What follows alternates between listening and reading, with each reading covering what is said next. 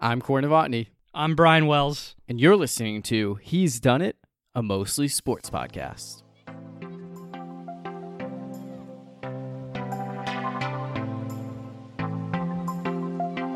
All right, so we have a true throwback episode of He's Done It this week. It's interesting having the intro now. I like that we have something to introduce ourselves, but now I have to basically jump in and introduce a guest right away. And it is Benjamin Carlson, recurring guest, former He's Done It co-host. Just the two of us. No Brian Wells this week. He's in Hawaii for a marathon, so glad I got you to sub in and still be able to record this week. That's really impressive that Brian's running a whole marathon. I think right. I might die if I attempted something like that. So I'm happy to be seated right now talking about sports, filling in for him while he's out there just absolutely killing it on the marathon. Yeah, I'm very impressed by it. I don't think that I could even I can't even entertain the thought of it. Like a half marathon to me is something that I'm like, that's way too much. And then to double that, so definitely interested to see how him and our other friends do out there. But that is it's an interesting reason to go to Hawaii. I'm glad they're at least making a trip out of it. They get the marathon and then they can feel good about themselves as they do all the other normal vacation stuff that 99.9% of the people do when they go to Hawaii, and that's not exercise at all. So hey, I mean, if that's what it takes to get to Hawaii, you might be able to talk me into it. But who am I kidding? I'm definitely not running a marathon. So anyway, Benjamin Carlson, if you are a veteran listener, if He's Done It, then you also know him from his own podcast, Affable Chat. And movie reviews are the majority of your episodes. And it is very fitting to have you on right now because the most recent episode you reviewed is Moneyball, which is a baseball sports movie. My personal favorite baseball movie. We did our top 5 baseball movies a couple years ago on the podcast. I put it number 1. I haven't made any changes to it.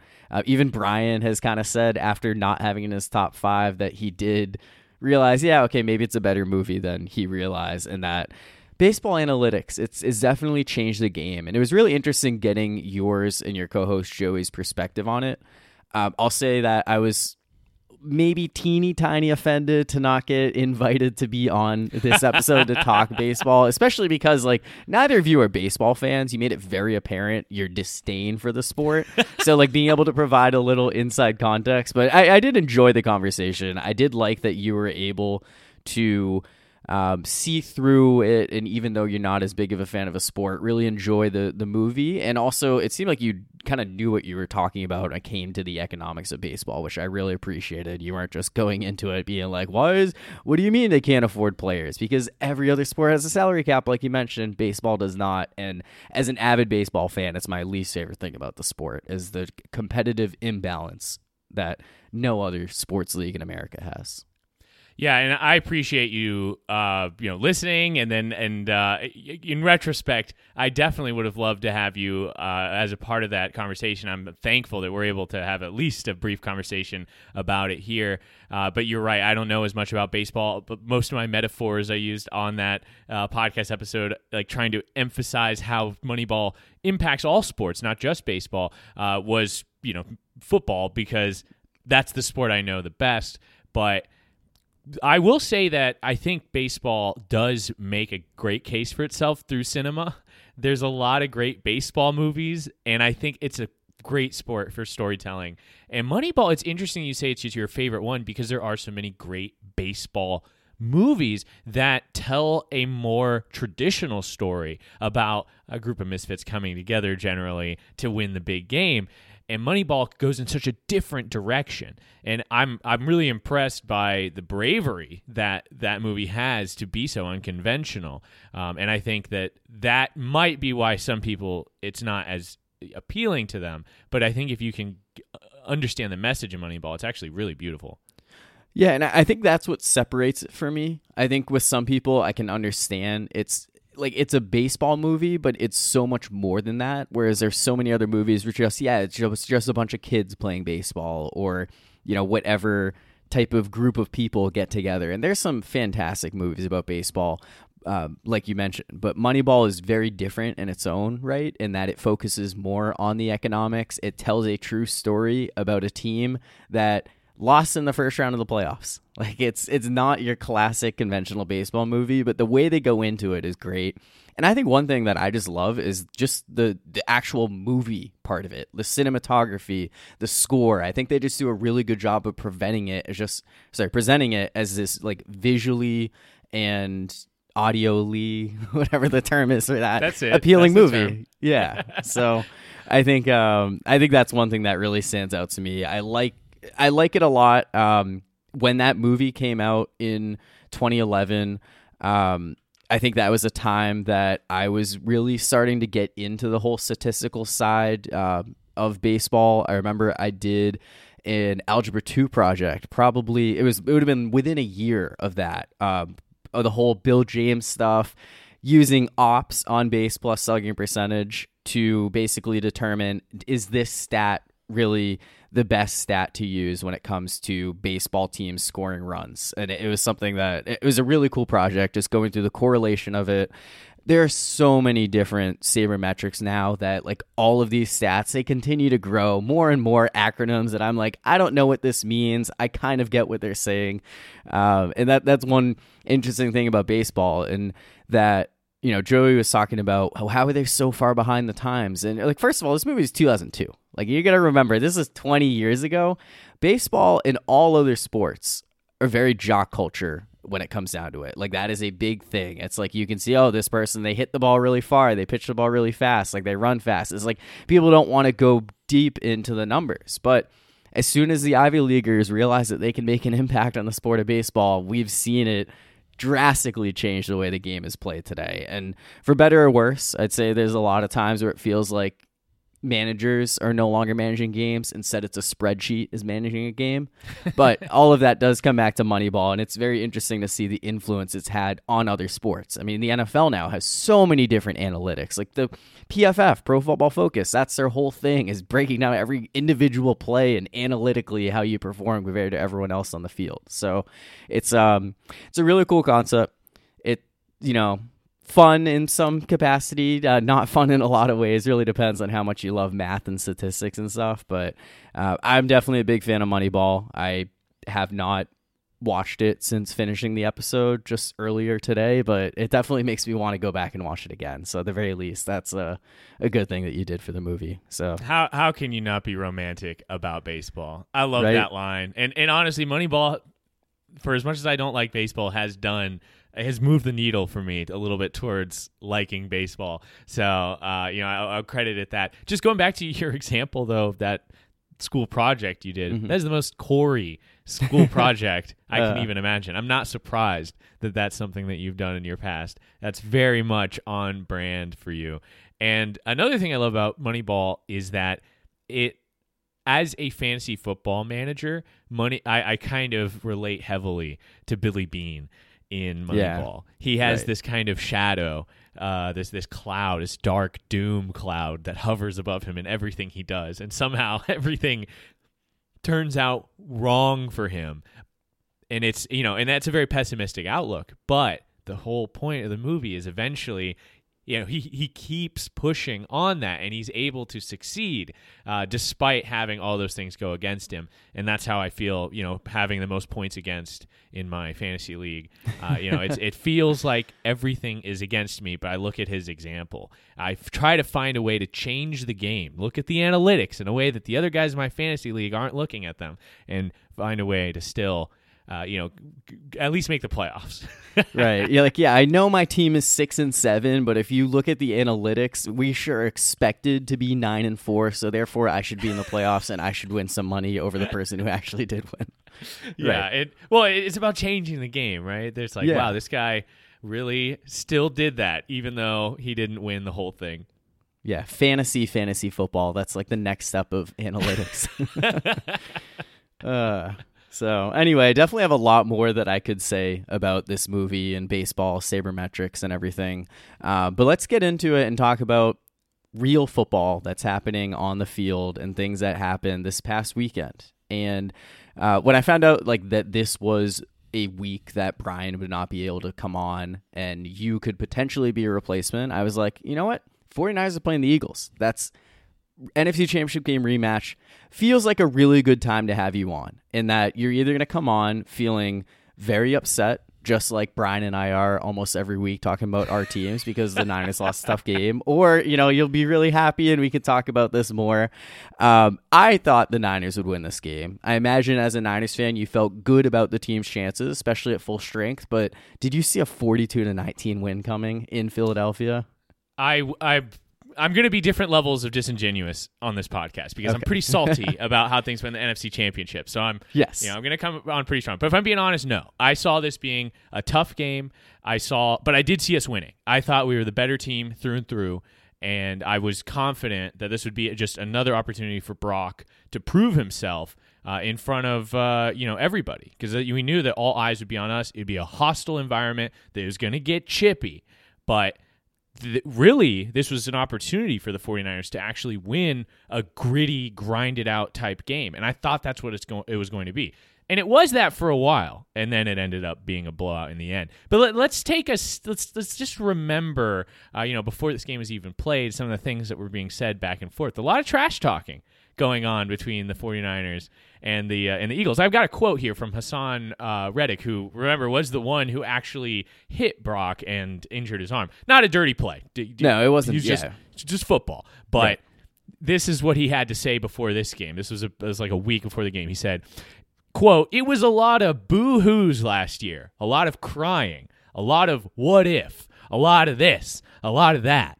They get a chance to come back in here, line that shit up, and prove it again." There were so many people who said that it didn't matter that Brock Purdy got hurt. The Eagles were just the better team. And yeah, they probably would have been closer. I actually went and listened back to our preseason episode where you even had Brian, who's not on the episode today, say they probably still would have lost even if Purdy was healthy. These Eagles were favored. Eagles were favored in the game, but to the amount of disrespect the 49ers got for losing that game without a quarterback was completely ridiculous. And even though this doesn't undo that, this game was true, like, transcendent levels of catharsis to see what our team. I would say we're probably a better team at this point, and the Eagles are probably a slightly worse team at this point. But still, to be able to see an actual competition between these two and have an idea of how that would have come out. Okay, it doesn't change anything about last year, but you know what? Last year's over. The Eagles didn't win a Super Bowl either. And I would rather be the better team now, which I do think the 49ers are. Yes, and I completely agree with that. I think all season long, I've had doubts about the Eagles and just feeling like they're not as good as last year, and they keep winning these games, and I'm like, okay, they're pulling these out. They're a resilient bunch. They're able to snatch victory from the jaws of defeat, but it feels like it's going to catch up to them at some point.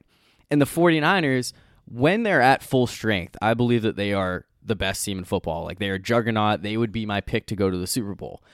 I have my doubts about what would happen if you all of a sudden see Trent Williams, Deebo Samuel, Christian McCaffrey, and others go down in horrible fashion in December, January, even February. But at full strength, I think the 49ers are the best team. That's why I thought they would win this game. And as much as I say I didn't necessarily expect them to win in a blowout, I felt more likely that the Niners would avenge last year's blowout loss of the blowout of their own than get blown out again, especially with a fully healthy team and fully healthy quarterback Brock Purdy. I mean, the Niners are playing great football right now. So, hopefully they can maintain this health and, sustain this success for your sake, because things are looking really good, and it's hard to come away from this game and not feel like Niners are number one and then it's everybody else after them. Yeah, and I agree with what you're saying. It was something we talked about in the preseason. I've had, just listening to other analysts this week, I picked up on a phrase that I think is definitely accurate when talking about the 49ers, and that's that this is a top-heavy roster. It's not to say that the 49ers don't have depth. I think that this team is very complete, and there's, even when you lose a Dre Greenlaw in the middle of the game because of a little scuffle with someone who's not even on the team, we'll talk about that in a minute.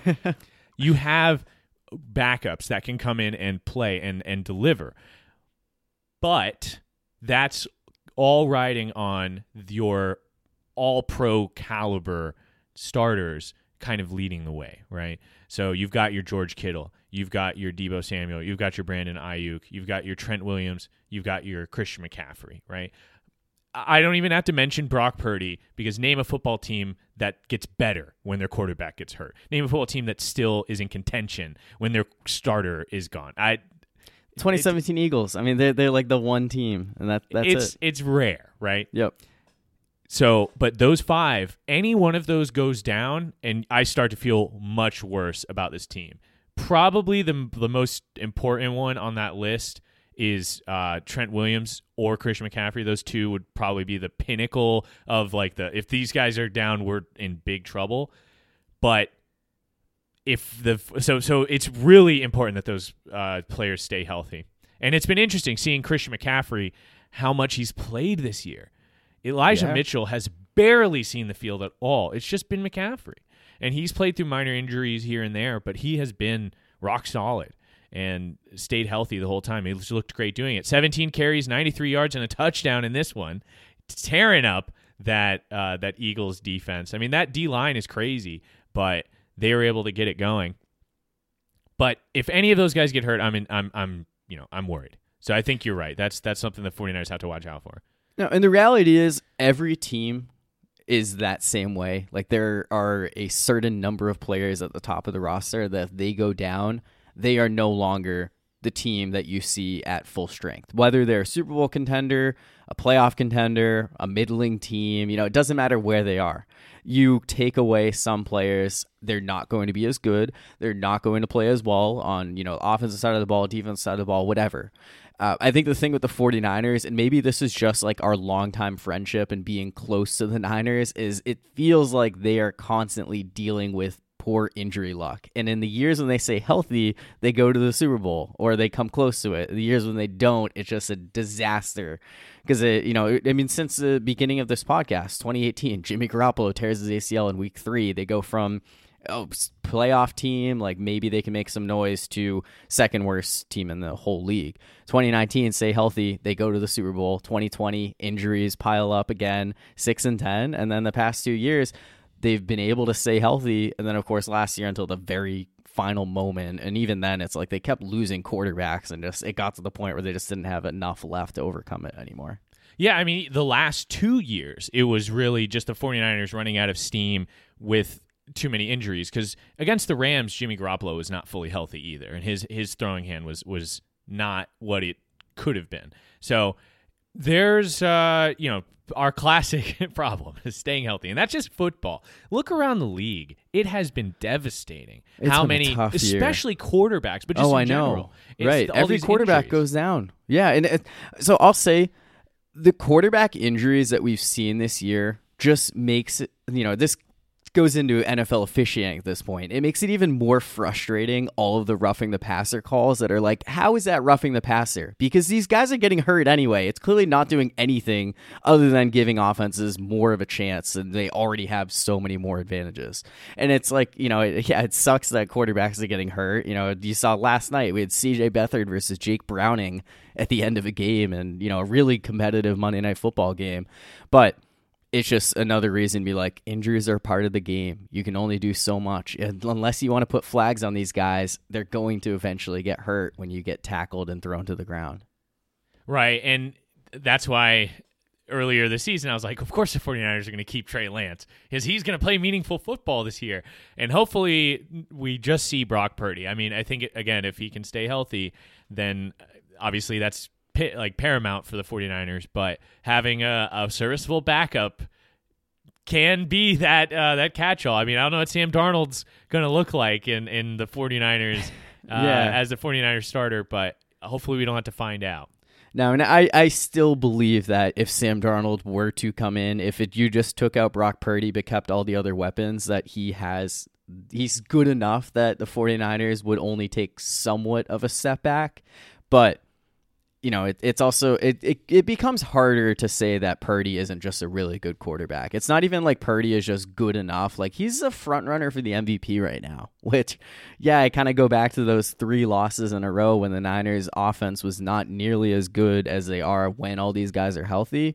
But in a league where MVP is just a quarterback award, you're talking about the quarterback on the best team. So I get it. And, he's clearly has been able to play way up to what you would expect from a 7th round rookie second year quarterback. And he's a legit quarterback right now. It's no longer kind of a question about him being like the guy. Like, he's the guy right now. And, Kyle Shanahan and the weapons certainly help, but he also is able to hit open receivers and hit non-open receivers. And we've seen Jimmy Garoppolo and Trey Lance struggle, and he has not struggled in that same way for a serious amount of time.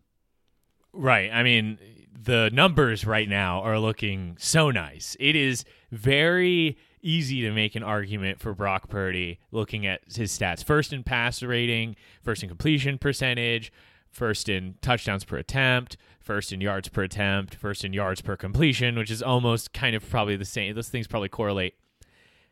He's having a year. We just said that a lot of the best quarterbacks are injured. Yep. It's a weird year, I think, for quarterbacks, but I think it is time to give Brock Purdy his flowers and say he's at the very least a good quarterback, like on the good side of average, and potentially really great. There's a lot of times where Brock makes a play where you're like, dang, I'm constantly asking myself, is he him? And I feel like he makes at least a handful of plays every week where you're like, yeah, he is him. Did you see him scramble out of the pocket and break a tackle on his way to dragging an Eagles defender out of the pocket? Brock Purdy looks like my son, okay? He looks young. He has that baby face. But he makes grown man plays. Yes, a lot of times there are wide open receivers, and all Brock has to do is make a good decision, kind of play point guard. Right, but and that's half the battle when it comes to being a quarterback. Half the battle is not making a dumb decision. That was something we could count on Jimmy Garoppolo doing at least once per game, was to make a completely boneheaded choice where he'd throw the ball directly to a defender, and we just had to hope that they would drop it, or else, the game's over. But there are plenty of times where Brock, especially on these third down throws to Juwan Jennings or Brandon Ayuk, where it is these two guys, it's in man coverage, and he's just got to fit it into a window. He even said that post-surgery, his arm is stronger than it was before. Like a bionic arm post-surgery now. That's what he says, and you see it out there. Brock Purdy is not, as a prospect, was not heralded for having arm strength, but he's been throwing lasers. Until proven otherwise, I think Brock Purdy is him. And, sometimes being him doesn't mean being the most athletic or even being able to win with a bad squad. I mean, are we supposed to take back everything we've said about Mahomes because his wide receivers can't catch?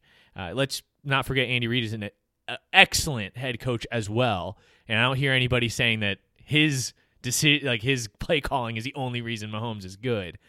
So I think that slowly people come around, and I think the whole MVP conversation is helping people to see it that way, that Brock really is dominating. Now, again, lots of football left to play. He's got to keep doing it. You can't just say, he was really good at one point.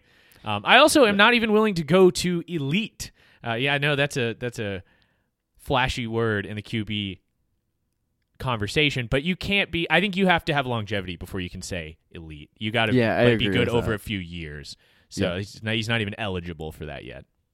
Yeah, no, I completely agree with that take. I do think that there are times where people can be quick to put quarterbacks into elite status and then just leave them there because of one good season or whatever. Right. But yeah, no, I do think that it's foolish to not consider Brock Purdy one of the top quarterbacks in the league. Just a matter of how high up he is. And ultimately, all that matters is when he's been on the field this year, the 49ers have been winning games, and he's looked good doing so. So that's really all it comes down to from your fan perspective. It doesn't matter what some ranking list decides to put him on Monday or Tuesday morning. The only ranking is the NFL standings, and right now the Niners are second in the NFC with the tiebreaker over the team that's right above them. So definitely in really good position to, ultimately get the real goal of what Purdy and everyone is aiming for, and that's the Lombardi Trophy. That's right. And this Sunday, 49ers fans are going to be split, trying to hate the Dallas Cowboys, but also rooting for them to beat the Eagles,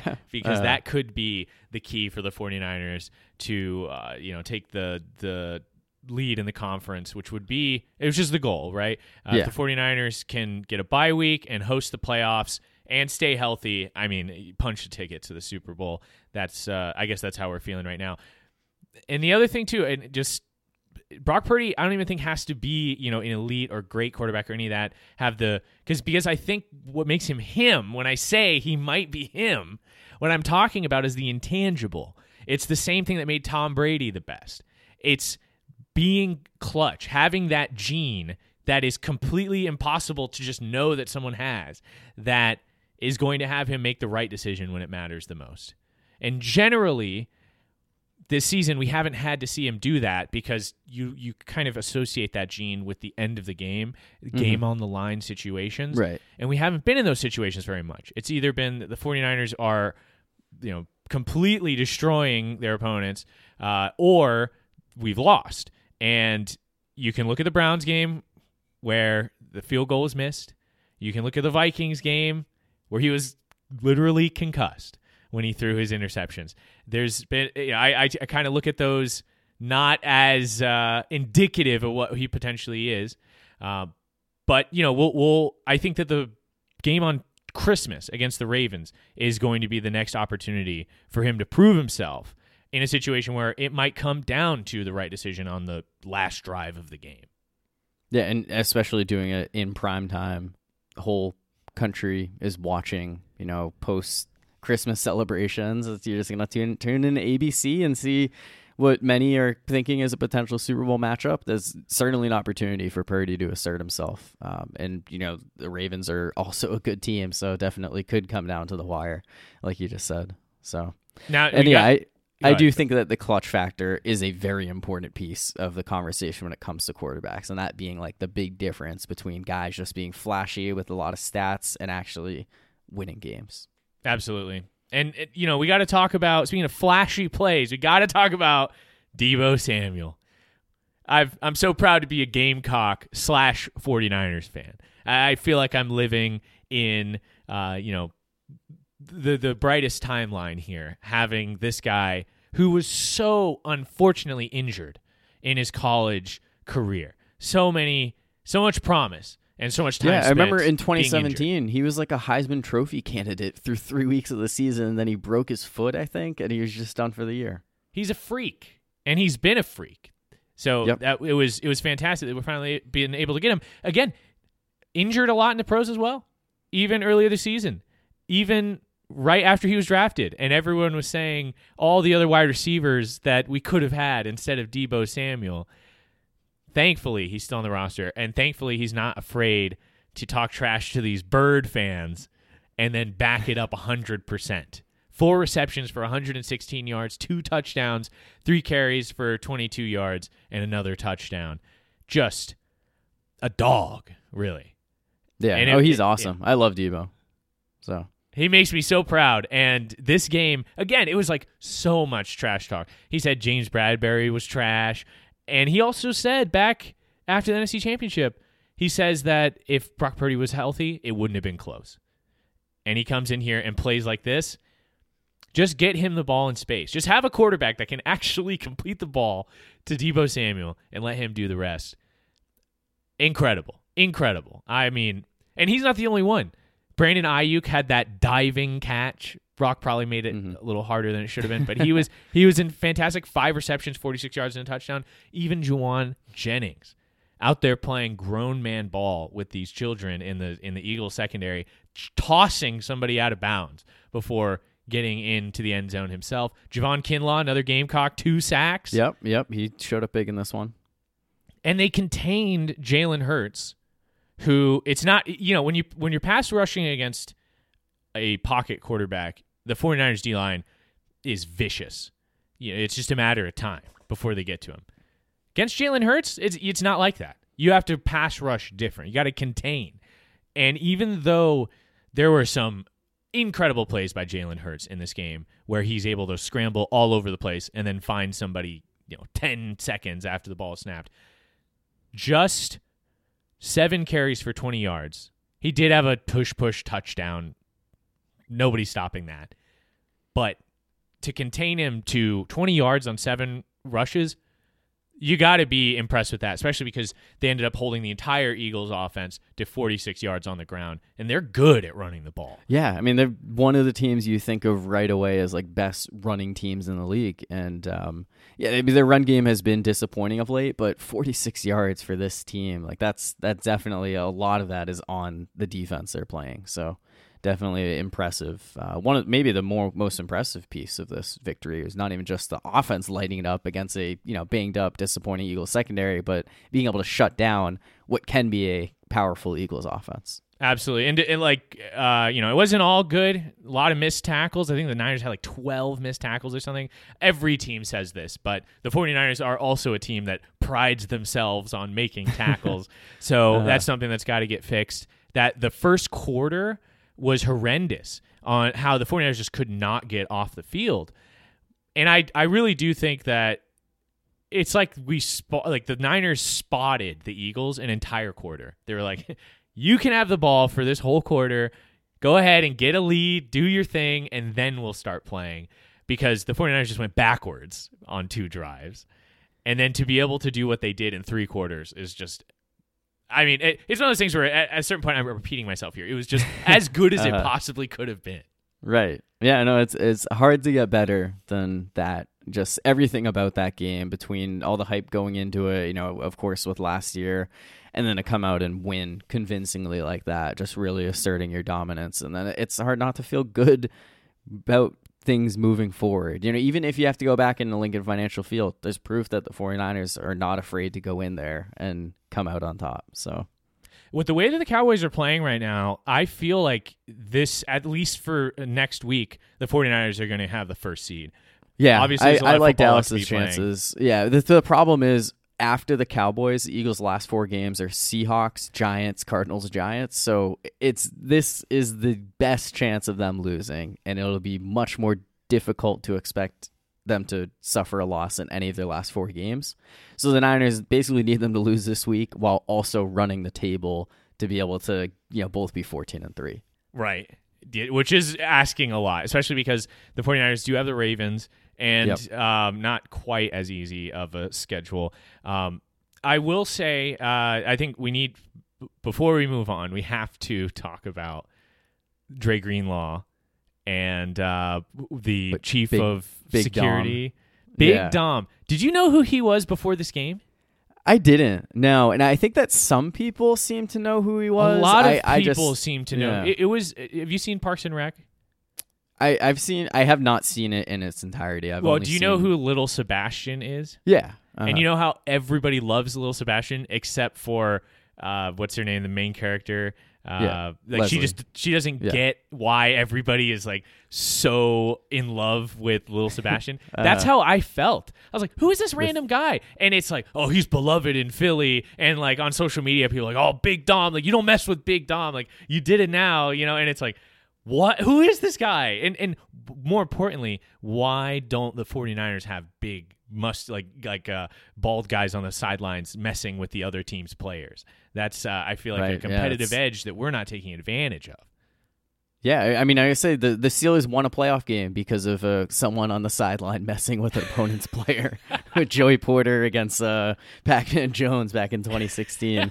So, hey, look, it's something. It's a proven formula, in that regard. But yeah, I don't know. It is very interesting how it feels like there's been such a big Italian American influence on the league, particularly in the NFC East between Tommy DeVito and his family and now Big Dom.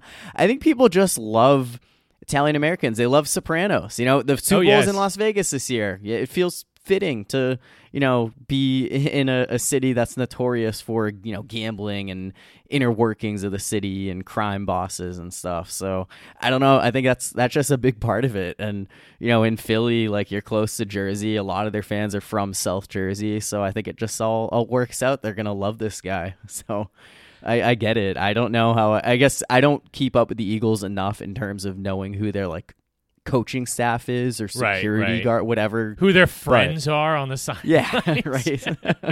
But no, apparently it's he was just there. another fun story. He was there in the Andy Reid era, so he's like an Eagles guy. Oh wow, not like a Sirianni guy, right? And I again, as frustrating as that whole situation is, I think Dre Greenlaw needs to not suplex our opponents and give them free yards. Like that's, I think, not to say that he was the only one in the wrong or something like that, but I think the 49ers need to control themselves and not do stuff like that, because then it leads to a scuffle like this. Dre Greenlaw is important to this team. He can't be missing half of the game because I know he's like an enforcer and it's good to be a tough guy on the field, but I think you got to be on the field to do that. Exactly. So there's a bunch of drama about that. People are saying like the league is going to have like some sort of rule change or something because of this. But at the end of the day, you got to keep your head on straight, keep your football helmet on straight. Just whistle blows, go play the next down. That's how I feel about that one. I mean, we did see Trent Williams throw an Eagles player to the ground last year at the end of the playoff game, but that game was out of hand at that point. It was just frustration, ready to go to the locker room. So having this happen in the second quarter is a very different scenario for that. But yeah, it's an interesting game. A lot that went on. Definitely worth talking about a ton because it was the best game of the weekend. It was the biggest game. I mean, not necessarily the best in the sense that it wasn't close, but it was the biggest game and big implications. Yes, right. And definitely, a lot of maybe, this could be this like NFC Championship, or one of these teams could be in the Super Bowl. So, just my closing points on this: Brock Purdy is him. The NFC Championship would have a different result if he had been healthy then, and 49ers. As long as they're healthy, they're going all the way. All right, so those are my final points on the 49ers. Let's move on and talk about the Steelers. I mean, this is He's Done It, a mostly Steelers and Patriots podcast. So I do want to talk about those two teams next. Let's start with the Steelers. Say we don't have to spend a lot of time on the Patriots, but yeah, I mean, talking about the Steelers, they're making history right now. The Patriots, they are. They are worth talking about, and the Steelers do play them on Thursday this week, and best Thursday night of the year. I mean, it's a lot of people are saying this is like the Panthers and the Bears played on Thursday Night Football. This might be worse. I don't like. This has been one of the biggest emotional roller coaster seasons I've had in a very long time, and the thing is, the peaks have only been so high. The valleys have been so low, just like feeling like you're stuck upside down as the roller coaster just dies. And, and the thing is, the next week, I'm always getting off of it. And that's the worst part about everything that's unfolding right now is on a week-to-week basis, this team is either like the worst in football or, pulled out a nice win. Like, yeah, look at this team. Like, maybe we can make some noise in the playoffs. And then you just end up in this, like, mediocre state when it's all said and done. And I think there's just a lot of frustration around the Steelers fan base right now. And one game doesn't define a season, doesn't define anything. But, if the Niners beating the Eagles was the best regular season win that you've experienced, the Steelers losing to the Cardinals might be the worst. Like, there have been more devastating ones. There have been more heartbreaking losses. This was just embarrassment and just what just happened. I don't think that there are many Steelers fans that are surprised to see them lose to a bottom tier team in the league, because that's something that happened all the time. It was just finding ways to play down a competition, like one game a year. Everyone calls it the Tomlin game. But to lose at home to a 2-10 football team as big favorites, right as the vibes were getting really high. Fire Matt Canada, 400 yards. Like, here we go. Maybe this offense will get cooking. Like, we're going to turn things around. We're a serious football team.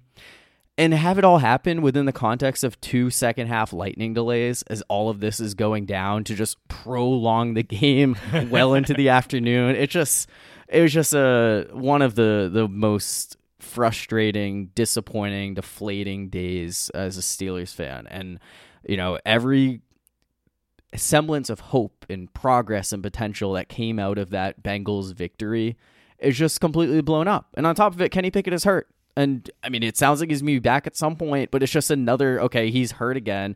He's not going to play. And now, like, what do we make of the rest of the season? Gotta hope Mitch Trubisky is good enough. Gotta, like, former MVP. Right. And it is getting to the point where, as much as I want to see the Steelers make the playoffs and, win games and like have some meaningful football to care about, in the grand scheme of things, just losing a lot of these games might be better to be able to just clean things up, because right now, I mean, it's just year after year, the Steelers are just a 500, barely above 500 team, winning record, haven't won a playoff game since 2016 season, and it's just been very, very frustrating, and I don't know what to make of this team. And look, Thursday night, maybe they'll turn things around. They'll pull out a big one over the Patriots, and I'll start feeling good about them again, because that's what happens every single time they lose. The sky is falling, and then they turn it around and win right away. But just, right now, I don't feel great about this team, and I don't feel great about the leadership involved, going all the way up to Mike Tomlin, because Matt Canada's gone, and the problems still exist. I mean, they're still very much alive, right? Yeah, no, they are. Like, they're absolutely still alive for the playoffs. Like, this team very easily could get in, beat the Patriots, win. Yeah, well, I mean, that's 2 out of 3 against the Colts, Bengals, and the Seahawks, and that's 10 wins right there. Probably good enough for at least a 7 seed. But it's the grand scheme of things is the implication. And I know, like, yeah, all you do is get into the tournament, but I mean, this team, no one wants to see them in the playoffs right now if they're going to look like this every single week, can't score on offense, and then also have a bad defense now because of all these injuries. It's not pretty. It's not fun football, even as, So, yes, the path to make the playoffs is still there. Yeah. I mean, I think that the Steelers are going to beat the Patriots on Thursday night. I think they're going to turn things around to an extent. Doesn't necessarily mean it's going to look good. Maybe they'll just win 10-6 or whatever these other horrible Patriots losses scores are. I think that you guys are going to beat them 3-0. That's going to be the result. That would be something. So my dad and my brother are actually going to this game, and nice. I hope that they can enjoy themselves, because I think that I can't think of something that would be a more miserable experience than going to Pittsburgh to see the Steelers lose badly to the Arizona Cardinals in a lightning storm. Like I would have rather just be struck by lightning than sit through the end of that game. Like, I'm sure that's what most of the fans who stuck it out were thinking. So, and there weren't many who stuck it out, because why would you at that point with horrible weather and the product on the field even worse? No, I mean, This was a uniquely tough loss. I mean, James Conner revenge game. Right, I know. 2 touchdowns, over 100 yards. I mean, yeah, right. No, and he's still beloved in Pittsburgh. I mean, I think a lot of fans root for him. I think most fans who understand the Steelers' running problems weren't necessarily just the running back, and James Conner scoring, goal line touchdowns in that Pro Bowl 2021 season wasn't like, oh, they made a mistake letting him go. But it is tough. He goes in the building, he wants to get up for this game, and you let him run for 100 yards and 2 touchdowns. So you don't like anyone doing that to you, even if he is a kind of a local legend. Yeah, I mean, he's looked great all year, too, when healthy. Yeah, right. So, and then what was going on with Deontay Johnson and that extended end zone dance, like down 2 scores in the fourth quarter? He's someone who I understand people being very frustrated at him. I mean, Steelers fans in particular, just with this guy where he's getting paid all this money. He has this talent, but he's also... He gives off like these Antonio Brown vibes, both him and George Pickens, and neither of them have established themselves as anything close to the wide receiver that Antonio Brown was, that you're okay with it to whatever extent. I mean, that touchdown, I'll say it would have been funny if that was his first touchdown in 2 years. He did score 1 against Tennessee, so he got that streak going over after not scoring last year. But yeah, I mean, it's it's frustrating. I mean, this team has a bunch of guys that there's talent. I came into the season being like, look at all these players on the roster, and they're all frustrating for a lot of reasons, whether it's the play calling, the scheme, like whoever is involved, or they're just simply not as good of a talent as I want to believe. It's very frustrating with all of these guys right now. And it just feels like this team needs a reset, because just running this back right now with this group it hasn't been working. This is supposed to be the year where everyone's going to take a step forward. And now, I mean, Kenny Pickett is hurt, but it's hard to believe that he's the guy. And I hope he comes back, so that way it's easier to potentially either commit to him or move on from him by letting him finish out the season. If Kirk Cousins rehabilitates his Achilles, do you want him starting for the Steelers? Yeah, I would absolutely take Kirk Cousins. I mean, financially, I don't know what a contract for Cousins would look like, but I know that he would be much better than what we've been getting out of Kenny Pickett right now. He's just afraid to make a mistake, or he just, like, I don't know what it is. Always rolling out to his left. He bails from an empty pocket all the time. It makes his offensive line look worse because it often leads to sacks. But it's just a really, really frustrating watching him this year, because like you see some of those moments. So you go back to the Raiders and the Ravens game, back-to-back weeks last year in prime time. This year, the Ravens game, like you see these finishes where he comes through in the clutch, and you get these flashes, and then it's just frustrating knowing week after week that the offense is limited. The guy's thrown 6 touchdown passes this year. The Ben Roethlisberger threw 6 touchdown passes in a game in back-to-back weeks. And I don't think it's fair to compare a young quarterback to a future Hall of Famer like a lot of fans want to do. Like, you can't expect him to be that guy, but he's not playing like an NFL quarterback right now. He's just someone who's just out there, and you know the formula for wins and losses. Sometimes it works out in your favor. A lot of times it doesn't. When it doesn't, you get a disaster scenario like this. Are you still evaluating or still waiting to evaluate him post Canada? Can you really even know what's going on? Because Matt Canada, I think, has been one of the glaring issues in any front office for the longest time, and you're finally free. Does that like reset your evaluation of Kenny Pickett to an extent? Yes, it does. And I do think that you needed to see Kenny Pickett without Matt Canada, even if a lot of the offense was similar. It's just his assistants that are taking over. Right. That's the thing. Is like, can you really say he's even that different now until next year when you have a whole new system and an offseason to install? Yeah, I mean, assuming that Tomlin doesn't just promote Eddie Faulkner like he does with every other offensive coordinator, which, I mean, that's a whole different story. But no, I do think that Kenny Pickett, at the very least, I think that the Steelers need to bring in more competition next year, because Mitch Trubisky has just been so frustrating to watch. I think that in the beginning, he was afraid of getting benched for Kenny Pickett, and then when that was no longer an issue, like when he'd come in for relief of him, he's just like, he takes chances. He'll try to throw the ball downfield. He's going to throw interceptions. He'll maybe throw a touchdown, but a lot of these games, he throws all these picks, and then the touchdown is in garbage time, like this one, where it doesn't even matter at that point that the Steelers lost 24-10 instead of 24-3. So, I mean, I'm almost looking at these next few games as an opportunity to evaluate Mitch Trubisky while Kenny Pickett is out. And then, I mean, if he can look like the quarterback who at least was competent at times in Chicago, you know, the 12-4 season where he ended up making it to a Pro Bowl, then I can at least be like, okay, yeah, we'll see what we have here. And that would be a further indictment on Kenny Pickett. But I don't know what the Steelers should do at the quarterback position. I don't know that they're going to move on from Pickett entirely after just 2 years. I don't know that he has trade value. I don't think he's just going to be straight up cut. But I mean, I don't think he's Zach Wilson, but where does he fall? Right. You know, I mean, you look at the Patriots with Mac Jones. Year 1 looked very good. There was promise going to year 2. Year 2 looked very bad. Year 3 has just been an absolute disaster. Is that the direction that the Steelers are heading in? Because that's more where it's leaning than to think that year 3 is going to be the breakout just because Tomlin hires a different offensive coordinator. Well, it's like you said, I feel like the weapons are there. There's lots of people to catch the ball.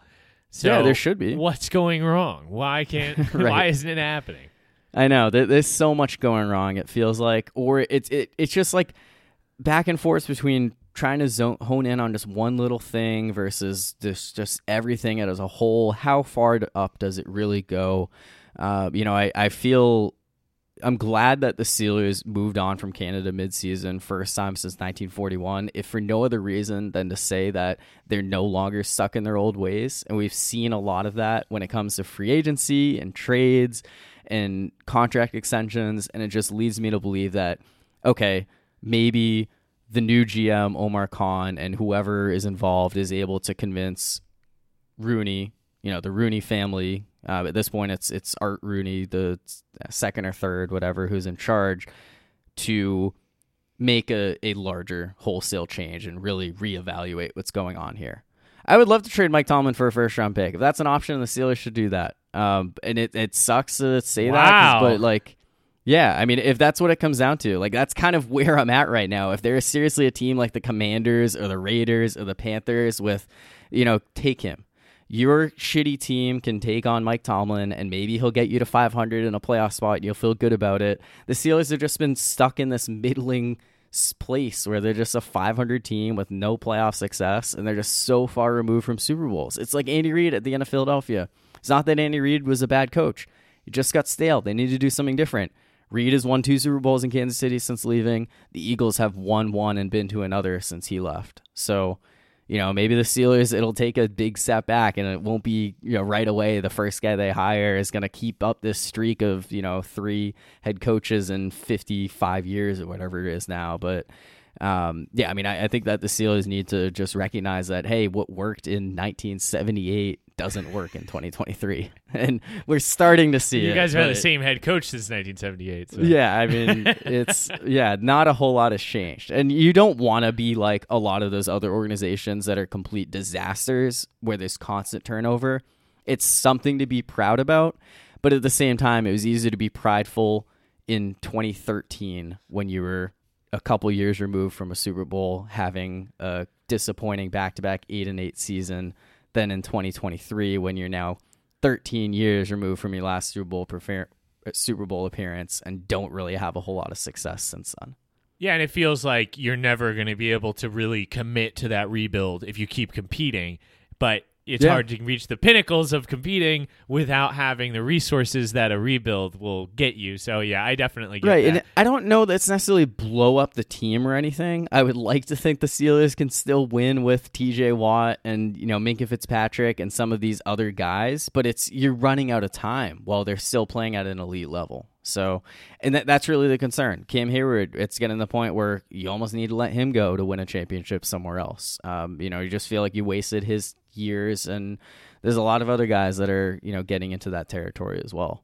And it's just very frustrating how often we've seen this team, especially on the offensive side of the ball, look like this with no changes. If you guys got rid of Tomlin, who do you want coaching the Steelers? If you could pick somebody like anyone from like Shanahan, McVay, McDaniels coaching tree, anyone associated with any of them. I want it to be an offensive coach, I don't know. Is there some who's the 49ers quarterback coach? Let's bring him in. Somewhere like that. I don't know. Oh, actually, Greasy, their OC, Brian Clint Greasy. Kubiak. Yeah, Clint Kubiak is a name who's being thrown out there. Okay. So, yeah, I mean, I think that there are options. That's, to me, is what I would want to see this team do. And I would love to see Kenny Pickett play in an offense with, an actual modern NFL look to it, not predictable, not whatever words you want to use and have been used to describe the Steelers under Matt Canada. And I think it's fair to at least give him that opportunity, especially if it's year 3. But at that point, it's okay, that's when you really know if the guy is the guy or just a guy. If even a guy, so there's plenty of just guys out there, so. Right. Yeah. Well, we were kind of circling around them, but I think we should take a look over at the New England Patriots, the Steelers' next opponent. We kind of, maybe hinted at it, but the big headline going around this week about the Patriots is the Patriots are the first team in the Super Bowl era to lose 3 straight games, all while allowing 10 or fewer points in each of those games. This week, it only took 6. It would have taken one if you could somehow score 1 point. That was all you needed. Yeah, I mean that was I did not watch much of that game. I'd say mercilessly, except the game that I watched more of was only marginally better than that because the Steelers kicked a field goal early in that one. But yeah, I mean the Patriots. It blows my mind how bad this team has been this year. And I went into the season just thinking that Belichick, bringing a new OC, like they would figure something out, and they've managed to pull off one of the greatest tank jobs of all time, which is even worse than this team being a playoff team because they're probably going to end up with Drake Mayer, Caleb Williams, and there you go, dynasty back on. That's just kind of where my mindset is when it comes to the Patriots right now. I think that as much as some people hate the Patriots, I think that's a really exciting potential outcome because it's the only chance Belichick's got at bringing back this idea that he's this incredible coach, because right now he looks lost without his golden boy who made his career. There's all this kind of mysticism surrounding the Patriot way and Bill Belichick, and now it just sounds like he's a crotchety old man who's stuck in his ways, and the only reason why we even know who he is because he had the greatest football player of all time play for him for 2 decades. Yeah, and I don't think that it was all Tom Brady, especially in those early years. But by the end, I mean, he definitely was a huge factor on that team. But I also think that there were just so many guys who have been around forever that are also all gone because the team still managed to win games the past 3 years. But now that, like Devin McCourty is gone, Matthew Slater, I think he still might be there. I don't even know like what his latest deal is. Dante Hightower is gone at this point. James White, like all these other guys who were on the team, it's probably a bunch that I'm just not even thinking about right now. They're all gone. And you don't have any remnants of those Super Bowl team players. And it's hard to probably buy into the Belichick coaching methods and everything when you don't feel like you're a Super Bowl caliber team. And, when you don't have a lot of guys in the locker room who can tell you what it was like to win the trophy, I'm sure it's hard to feel like you're in that spot, especially, just looking at the standings at this point. So, oh yeah. But I think if he gets one of these, surefire quarterback prospects, then maybe that's his opportunity to be like, okay, we're back, right? Because the other thing is, you've got draft picks. You're not just losing players. You can replace players. And it seems like the Patriots keep missing in free agency. They keep, missing in the draft. It's like this roster should be better, and maybe Belichick just needs to not let his dog be the only one making choices on draft night. And that's the thing with this team is if Belichick were to stick around, then I wouldn't feel like all that nervous because it's year after year, free agency and drafts have not gone well for this team. But if they were to bring in somebody else who is like a sharp football mind, new GM, new head coach, separation of duties, separation of powers, then I think that's when you see like all this money they have and think, okay, they have these great draft picks, and that's what's going to get them back to the promised land of at least being a competitive football team, not, being a team that Patriots fans actually root for every week.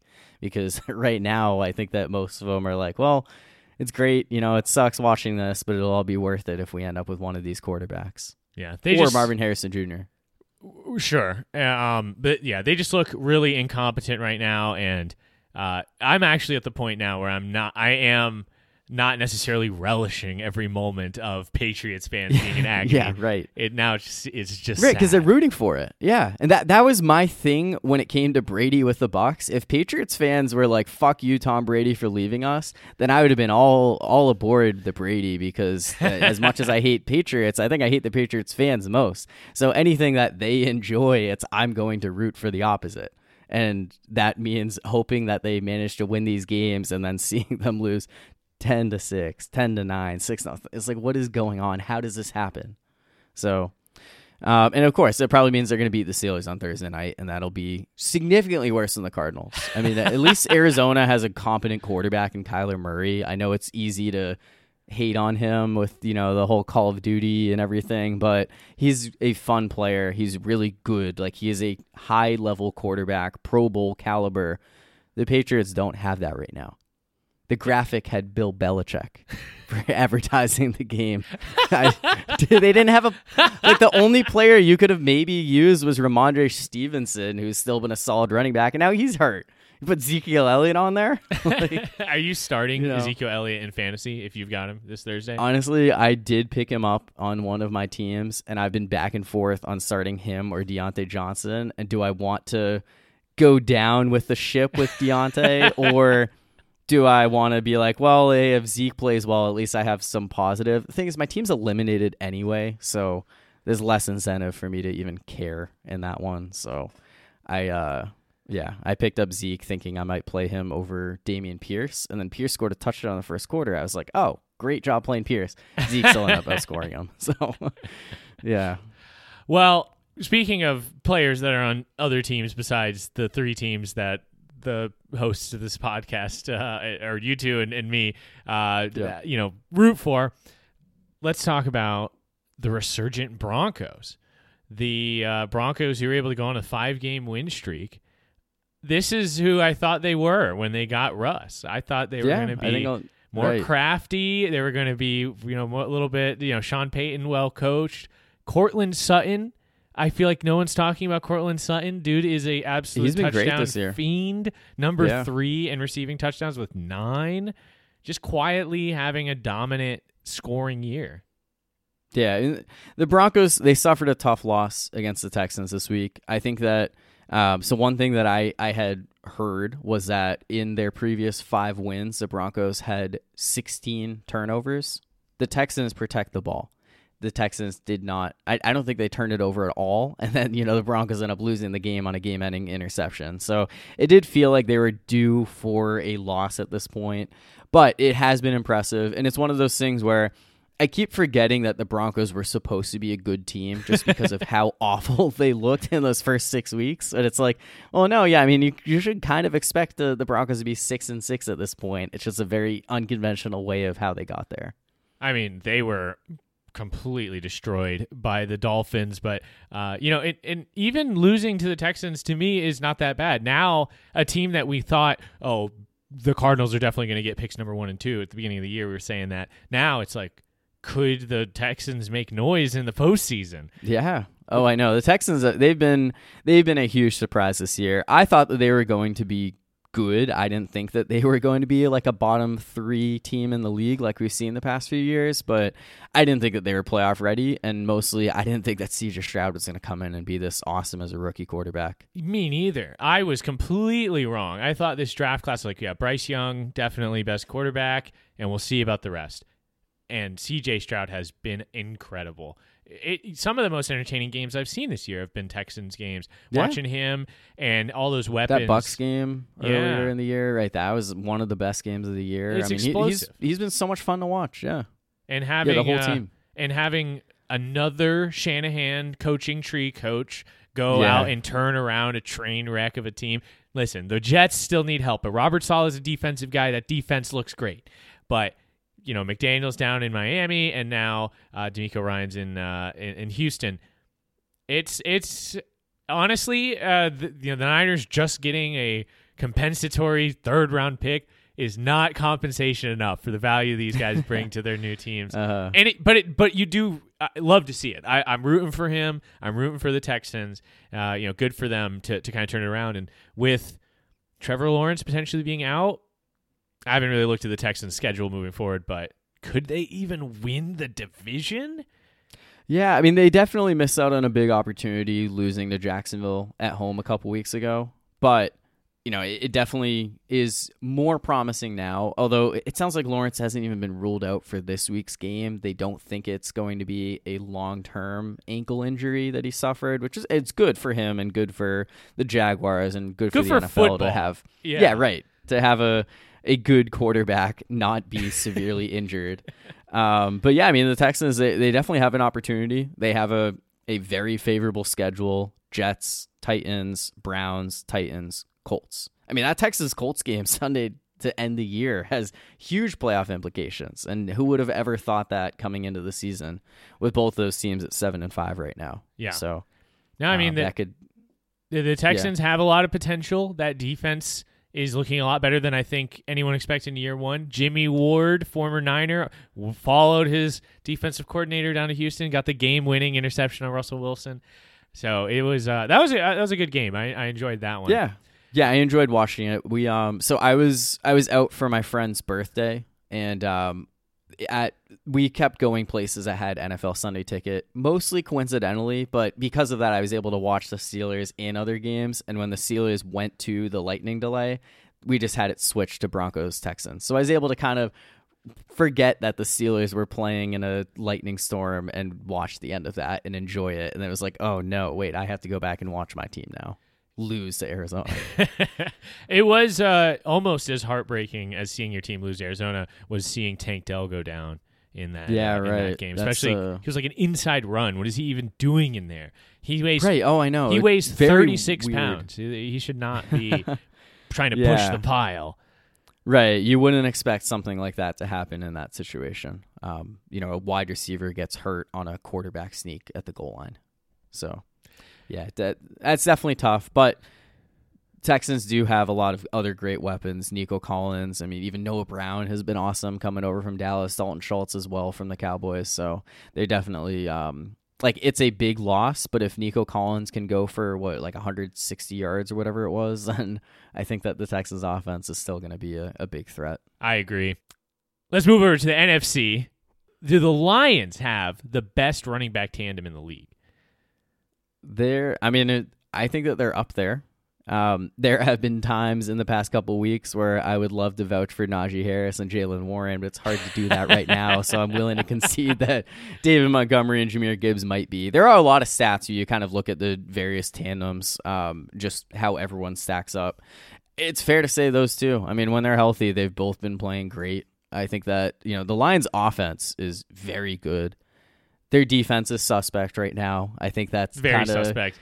The more of a lead they get, the worse their defense becomes. Yeah, right. Going up 21-0, 6 minutes into the game, and it comes down to the wire. That's definitely a tough look for the Lions and their Super Bowl chances. But they definitely are showing that they have a really good potential when it comes to offense right now. And if, Dan Campbell and company can continue to build up that defense through free agency and the draft, then I do think, the Lions, it's only a matter of time before they are truly legit.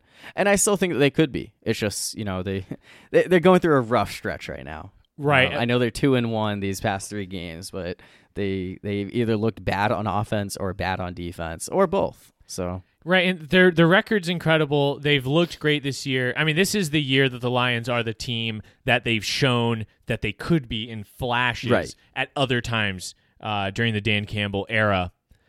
But I don't know if I see them getting past the Eagles, the Cowboys, or the Niners. I think that the Lions, assuming they stay healthy themselves, would be the biggest beneficiary of one of those other teams having a serious injury, because then the lion gets a taste for blood, and then you're gonna get eaten.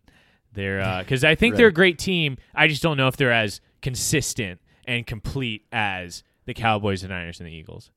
No, I agree with that. I think they need to be at least a top 2 seed. They can't be relied on to go on the road and, beat those teams in succession, I think would be the difficult thing for them. So, they'll get an opportunity against Dallas on the road in week 17 to, either get huge momentum going to the playoffs or, all right, well, they were cute and all, but we don't really believe in them. So, speaking of cute, nobody runs more trick plays and tries to get cute on offense. I don't know. This is an interesting transition. Then the Dolphins. The Dolphins with some of the most high-speed offense we've ever seen. And they're looking like right now, I honestly feel like they're the best team. And them and the Ravens, maybe, are the best teams in the AFC right now. They look incredible when they're playing against an inferior opponent. I would say the Dolphins and the Cowboys make bad teams look really bad and them look really good. Like if they could go to the Super Bowl and face each other in a pregame matchup and then the real teams go, then that would be awesome. It is a question of what are they going to do? Are they going to be able to actually beat some of those top teams, especially when it comes to playoff time? But I do think that Miami's offense is very fun to watch. It's so explosive, and it gives you reason to believe that if they can get it going on any Sunday, like, yeah, this team definitely has a shot. But you also kind of think back to the losses to Buffalo and Kansas City earlier the year where their offense was not as high-flying, and you're like, well, is that really who they'll be come playoff time when they're facing the best of the best? So I understand the doubts about them, but it's hard to overlook them when they score 45 points. I don't care if it's Washington. Right. So and because I said the same thing about Dallas last week, so I have to say that about Miami now. Right, so. right. No, and I agree with that. But again, it's one of those things where it's like, it's still the NFL. And even though this season it seems like pretty clear cut that they're great against bad teams and then they can't hack it against good teams, but they have those game-breaking players, and you're like, eventually those guys are going to get loose against any, there's a chance they're going to get loose against any opponent. Right. Yeah. And then you bust the game wide open. And the chief offender, the number one guy has the potential to do that is Tyreek Hill. Is he an MVP candidate? I mean, he absolutely should be. I don't know how serious the voters will be. He probably needs to have some type of historic numbers when it's all said and done. Which he probably will, right? He's on track right. to He is break on track 2,000. to do. So it's really not that difficult for him to get to 2,000 receiving yards, assuming he stays healthy and, continues to put up at least some games like he did on Sunday. Right. So. And you have to ask yourself, what does it mean to be an MVP? Or what does the NFL evaluate an MVP to be?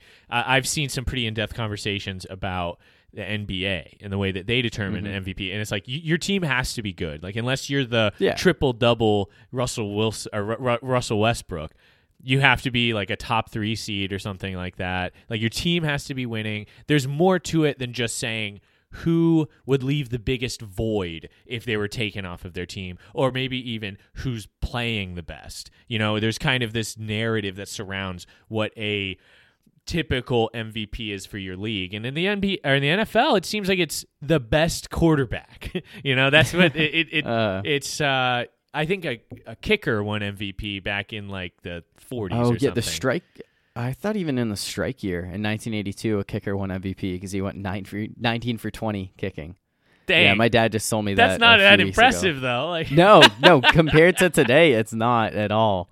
But that was also, they only played 9 games that season. So, but yeah, I mean, I think that it's usually quarterbacks of teams that are near the top of the league. But to me, the MVP, I like it when the value added is actually like this player makes them one of the best teams in the league. So I do like that aspect to it. And I mean, the Dolphins, if they're a 1 seed, Tyreek Hill is a big part of the reason why. I think like this is a year where there are a lot of players around the league, also like on the defensive side of the ball, who are very much deserving MVP candidates. And I think a big part of that reason why is that it's not a clear-cut quarterback is the MVP, like we've seen in a lot of years, that people want to open up the arguments for these other players who instead will probably just win Offensive Player of the Year, Defensive Player of the Year, other awards for them. So that way quarterback can win their award, which is MVP. Right. You have somebody like Brock Purdy who's leading in all these QB categories, but like we said, a lot of injured quarterbacks out there. And he's got a teammate who other people are saying maybe he's the MVP in Christian McCaffrey. So, again, I go back to just saying it seems like it's a quarterback award. So if you're going to give it to a quarterback, then give it to the quarterback who's playing the best on the best team. But I do like this idea that Tyreek could potentially make his case. Now, here's the thing. Just because you broke the record, I don't think inherently makes you a MVP, because it's not like, no, I agree with that. It's not like Jerry Rice won MVP for setting the record, right? You should deliver that level of value, and there's still time for him to do that. We've seen Tyreek do some insane things this year. I don't know how much you can justify a quarterback who throws for 4,500 yards if there's a wide receiver out there with 2,500 yards on his own. It's like, that would be insane. So we'll just have to wait and see. But I'm kind of like, as much as I'd love Brock, obviously I want Brock to win MVP. But if it can't be him, maybe Tyreek. Yeah, no, I do think that he should be in the conversation. I think it's very reasonable and that this could be a year where, a wide receiver wins MVP over quarterback.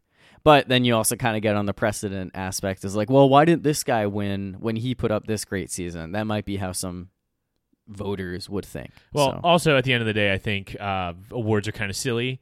And I like when my favorite players get them, but I look at it the same way as like music awards or movie awards. It's so subjective in a lot of ways that I kind of I take a little stock out of them. And football should be objective. I think that there's scores and there's records. It should be objective, and we'll talk about college football in a little bit. Is this? I was wondering if this was the transition. You have more to add. Couple more things I want to touch on for the NFL before we move on. I was in, I was paying attention to the Niners game, so I wasn't really watching the Browns-Rams game. But I was also preparing my dinner, and I was like checking the score, and I saw that Joe Flacco was taking on Matt Stafford in an absolute, nail biter of a game, and I was transported back in time. I was like, "What year is it that these two Super Bowl winning quarterbacks are the ones going head to head?" I thought Joe looked great. In a year that's been weird for quarterbacks, I think that he looked all right. The old man, the elite old man looked all right against. I know they lost, but still, I was impressed. Well, especially given he was just signed off the streets and came out and had to be the starting quarterback this week. I do think that it was an impressive effort by him. I'm sure that Ravens fans and Browns fans alike felt very weird seeing what happened there. But yeah, it's cool. I guess Joe Flacco is someone who I don't hold like a ton of animosity toward. I know that, Steelers-Ravens are a big rivalry and everything. He won that one Super Bowl in 2012, like against your team. He had this incredible postseason run, but for the longest time, the Ravens didn't really do anything else after that because of his big contract. So it's just, he's more of a meme, it's Joe Flacco elite than like an actually elite quarterback. So yeah, that's how I feel too. It's just a nice little throwback, It's right. For like only old heads will understand this meme, and then it's just Joe Flacco on the Browns. For the Rams, how far do you see them going? I like their offense. Yeah, I do too when they're fully healthy. I think that overall this team, I remember we talked about them heading into the season, and I think all of us were fairly down on them. I think you guys, I was the most just up on their offense. Yeah, right. You were just dismissing their defense, being like, I haven't heard of any of these guys. Yes. And I was like, I don't know about their offense. And their offense has been great. Puka Nacua, I didn't see him coming out of nowhere like he has. He's been a revelation this year for them. I do think that the Rams, someone's got to be the 7th seed in the West or the NFC, right? And right. The Rams have the potential to do that. What are they, 6-6 now? Yep. So they're ahead of Seattle in the division. They have the tiebreaker over them. They beat them twice. So this gives more reason to believe that the Rams could end up making the playoffs. I don't necessarily believe they'll do anything if they get there, but they are one of those teams who, coming into the season, I think a lot of people were quick to overlook them because of how bad things went at the end of the year, but also be like, this team just won the Super Bowl 2 years ago. Like, if Matthew Stafford does not have like a destroyed elbow and he's actually able to play quarterback still, the Rams could be a decent team, and they certainly fit the billing of decent team this year. I agree. And this was what I was afraid of. They had all these new players, and it's like, what if they're all good? And Kyron Williams has been a revelation. Yeah, right. Puka Nacua as well. So, again, it's just unfair that the Rams are able to find such value after selling out and getting a Super Bowl and just being like, okay, well, we're okay with the future being just terrible, that they're still competitive in some degree. So, whatever. Right. They are still a middling team, but yes, they're competitive enough. And, you could end up having to face them in the playoffs and relive memories of, other games that didn't go as well in the past. McVay is one of the best coaches in the league today. So, I respect that, and that obviously has a big influence on it. Okay, last thing for the NFL, then we can move on. Okay. Mike Evans, now over 1,000 yards in his 10th season, 10 straight seasons with 1,000 yards. Dude is an absolute legend. Only one other wide receiver has ever done that. The GOAT wide receiver, Jerry Rice, Mike Evans, in elite company, being able to reach that. It doesn't matter who his quarterback is because he's that good. Make sure you just CC Johnny Manziel on that one. Mike Evans is just an absolutely all-world, elite, Hall of Famer, one of the best wide receivers of all time, and we're lucky we get to watch him play football on Sundays. Yeah, no, he's been awesome. Definitely tough personally for me because I didn't even intend to, but I accidentally, if you will, drafted Chris Godwin in 3 leagues, and he's been useless while Mike Evans has been awesome. I'm like, why did I think that he was going to be good this year? But yes, I mean, removing that aspect of it away, Mike Evans has been great. I mean, the Bucs have guys who are not far removed from winning a Super Bowl, tasting success in the playoffs, and that's why it was easy for me to look at this team and say, I mean, if Baker Mayfield is just even close to the quarterback he was at the beginning of his Browns career, then Tampa can be a threat in a really bad NFC South division, and they absolutely are at this point. I mean, I don't think they're a great football team by any means. I'm not even sure that they're a good football team. You know, they did just barely beat the Panthers 21-18 on Sunday. But, it is nice seeing at least some semblance of quality football coming out of the NFC South because we don't often get that this year. And it's you don't often see such longevity at an skill position like this that's elite. Oh, I know. So I just we just gotta appreciate Mike Evans for what he's doing. It's really impressive, and whether you're a Bucs fan or not, you got to give him his flowers. He's freaking Is he unbelievable. A free agent? I know there were contract talks with him. Ooh, I don't know. That could be very interesting, though. I think he is available on the open market. Wow. Yeah, so that'll certainly be interesting to see what happens there because I know him and the Bucs were unable to reach an extension that would keep him with the Bucs for the rest of his career, but they also entertain, or at least were considering to an extent whether he should be traded, and I assume because of that it's a walk year. Mike Evans to the Chiefs confirmed?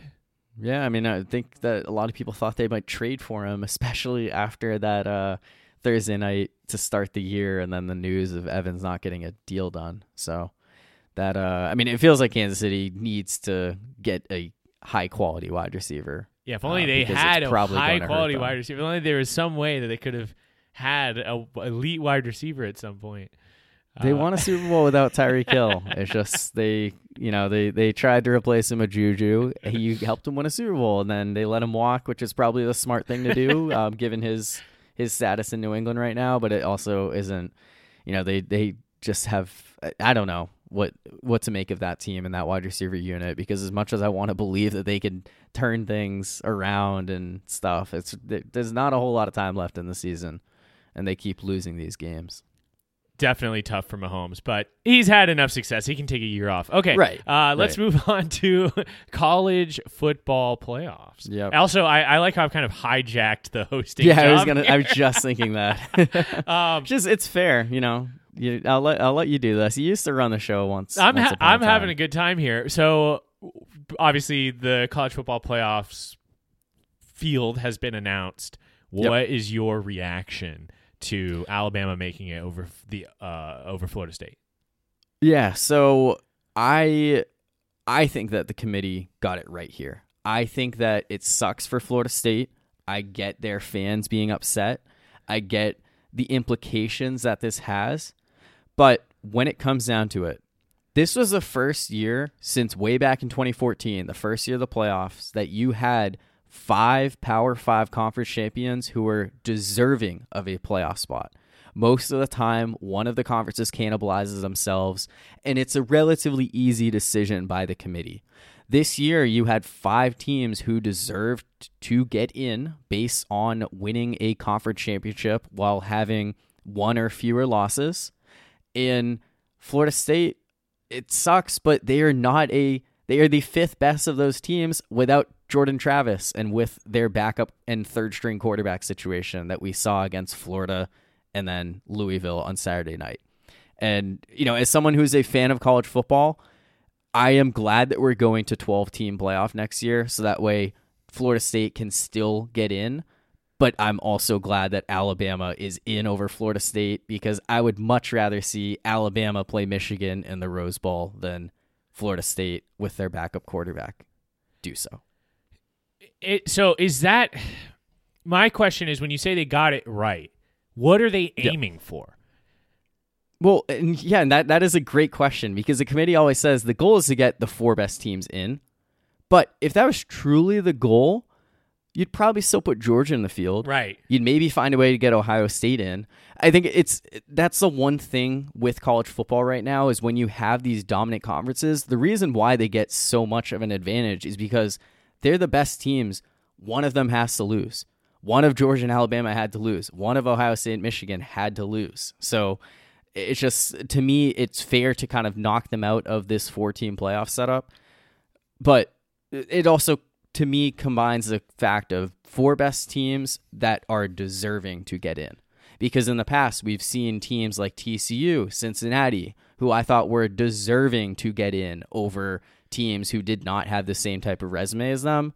But I don't think that Florida State going 13-0 was like that much better than Texas or Alabama going 12-1.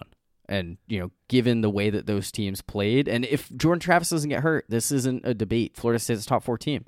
But if you watch them play, they're just simply not.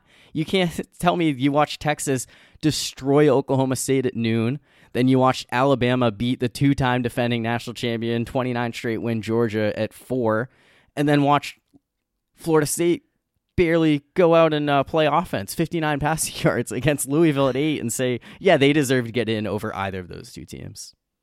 So that's the way that I look at it. And I get it in the grand scheme of things. You're like, well, Florida State, they went undefeated. They earned it. Like, it's like, we played it on the field. Why play the games if it's just going to be a beauty contest in the end? And to me, that's just, hey, we're getting 12 teams next year. You don't have to worry about it. These debates will be about 9-3 teams next year, not 13-0 and 12-1.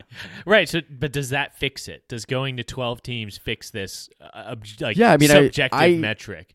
Right. And I think it will, in the sense that conference champions are going to get in. If you win your conference championship, you are going to get in. It doesn't matter how bad the rest of your conference is. Now, ranking might be a difference. Could be a difference between having a bye or not a bye, playing a home game in the first round or having to go on the road. But you're going to get the opportunity to at least make the field. And I'll say, in past years, I have not always been the biggest advocate for expansion, because there are a lot of years where Alabama and Clemson are the top 2 teams, or, Alabama and Georgia, like whoever, like we know they're 2, maybe 3 teams. Like Ohio State is up there. And then after that, it's like, okay, we just got to give a 4th spot to somebody, but then you just end up with a blowout in the semifinals. This would have been a perfect year to have more than 4 teams, because I think that there were legitimately 8 teams deserving of competing for a national championship. 12, I like it. I like having the bye. I like having the home game for some of these teams. I think it's going to be a much better product in some years. There are also going to be years where it's like, all right, this is just a waste of time. Why do we let all these teams play? But at the very least, all those New Year's Six bowl games that guys don't care about, they all transfer, opt out, get ready for the draft. They now at least have to play in them. I think it's going to be a good thing for college football. I do think 12-team would have been big this year, because in the end, Florida State as a 5 seed, they'd be playing Liberty as a 12 seed at home in Tallahassee. Tate Rodemaker, see what you can do there, get a warm-up game, and then you go play Alabama. It's on a neutral site anyway. So it wouldn't really matter 4 versus 5 in that extent. So Liberty, undefeated, right? Yes. Do they have a case? Should they be upset that they're not? They're just like Florida State. They don't look the part, it is because so they're not allowed to be? Right. It's very different in that situation, because the Conference USA it's not a Power 5 conference. If you look at Liberty's schedule, you probably don't even know some of the schools they played are Division I football teams. So that's an argument. I guess that's like an argument against objectivity in the playoffs, right? Because some teams, their undefeated schedule will never be enough. They're essentially excluded from the playoffs, right? By because default. the strength of schedule just does not compare to those other teams, where you're not going to reward Liberty for beating up on all these random schools while Alabama gets penalized for losing to Texas, or because, Texas gets penalized for losing to Oklahoma. Like, it's not going to be viewed the same way. Florida State has it great. Like, they should definitely be upset about how this played out, because they did go 13-0 in the ACC Power 5 school or Power 5 conference, but they also had the weakest strength of schedule of all those teams, and they lost their star quarterback and did not look well. They had 2 opportunities to look like a team that was a national championship caliber team. They didn't. It's not like Cardell Jones and Ohio State when they scored 59 points against Wisconsin. And you're like, oh, yeah, they're the same team. It doesn't matter who's playing quarterback. Sure, but what if they were to say this week, oh, this guy you haven't seen yet is going to be our quarterback now? And he's good. Trust us. Yeah, I mean, how can you know? It's one of those things. No, you're right. You're right. It is. I understand it. It's easy for me to sit here and say, oh, you want to watch Michigan play Florida State in a playoff game? Go rewatch the Big Ten Championship game when Michigan State beat Iowa 26-0. Because Florida State is essentially Iowa right now with their third string quarterback, comparing their offense and their defense. Their defense is elite.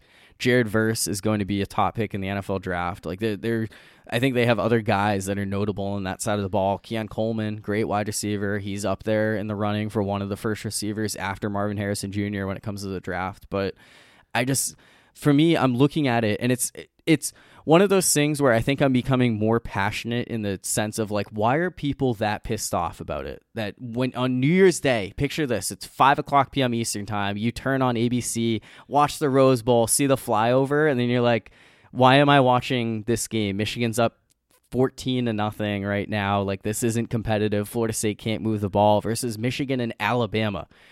Who would not rather see that? And, I think it's still early. People are going to complain about it. And when it's all said and done, Florida State could technically win a national championship if they beat Georgia and they're 14-0. And, there could be a poll that puts them as the number 1 team outside of the college football playoff championship. They would not be able to win the college football playoff. Like, it's the reality. It's not a case like TCU. Max Duggan was a Heisman finalist last year. TCU, like, yes, they had their flaws. Like, their defense wasn't all that great. They barely beat teams, but they had, like, the potential there. Like, they didn't win the Big 12. They went 12-0 in the regular season in the Big 12, which was a very good conference. It wasn't top of the line, but there were a lot of ranked teams in it. It's not the same situation. It's not Cincinnati when they went 13-0. You say, well, they beat Notre Dame, and that year there wasn't a team. It was you put in a 13-0 team or you put in a 2-loss team. We're talking about a 12-1 SEC champion Alabama, and it's easy. I think it's a lazy take to say that ESPN is just rigging it to get the SEC in and showing SEC bias in here. I think it's just simply Alabama is a better football team than Florida State.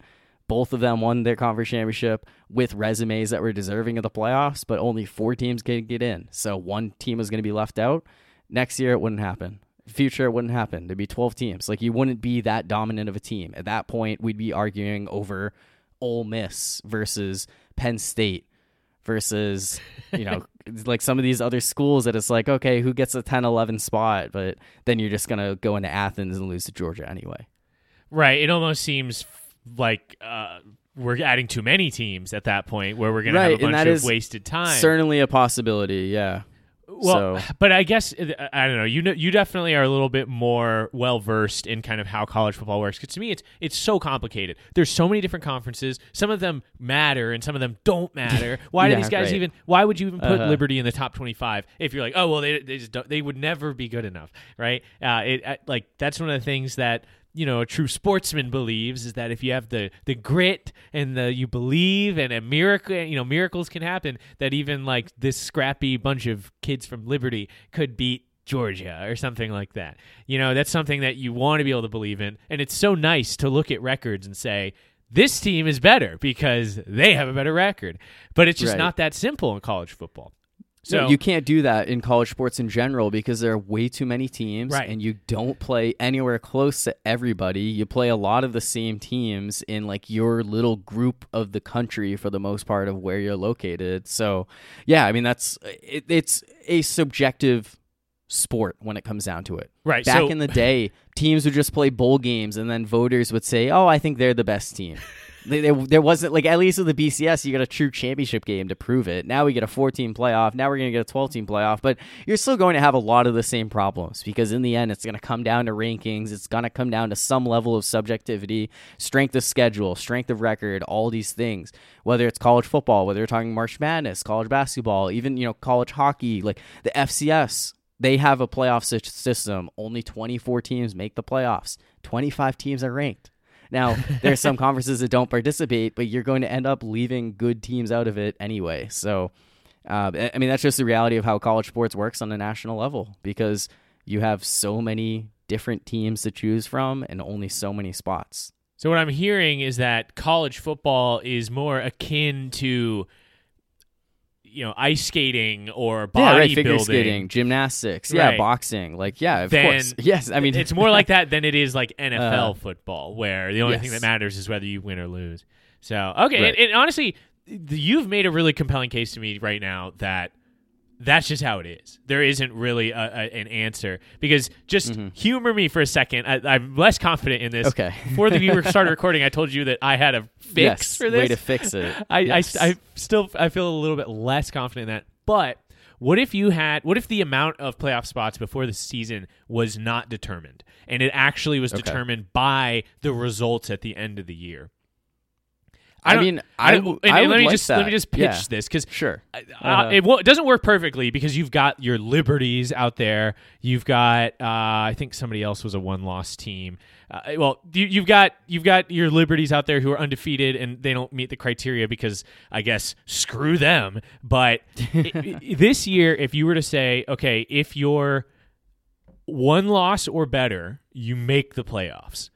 If you're in one of the schools that qualifies here, we would have a 7-team playoff, right?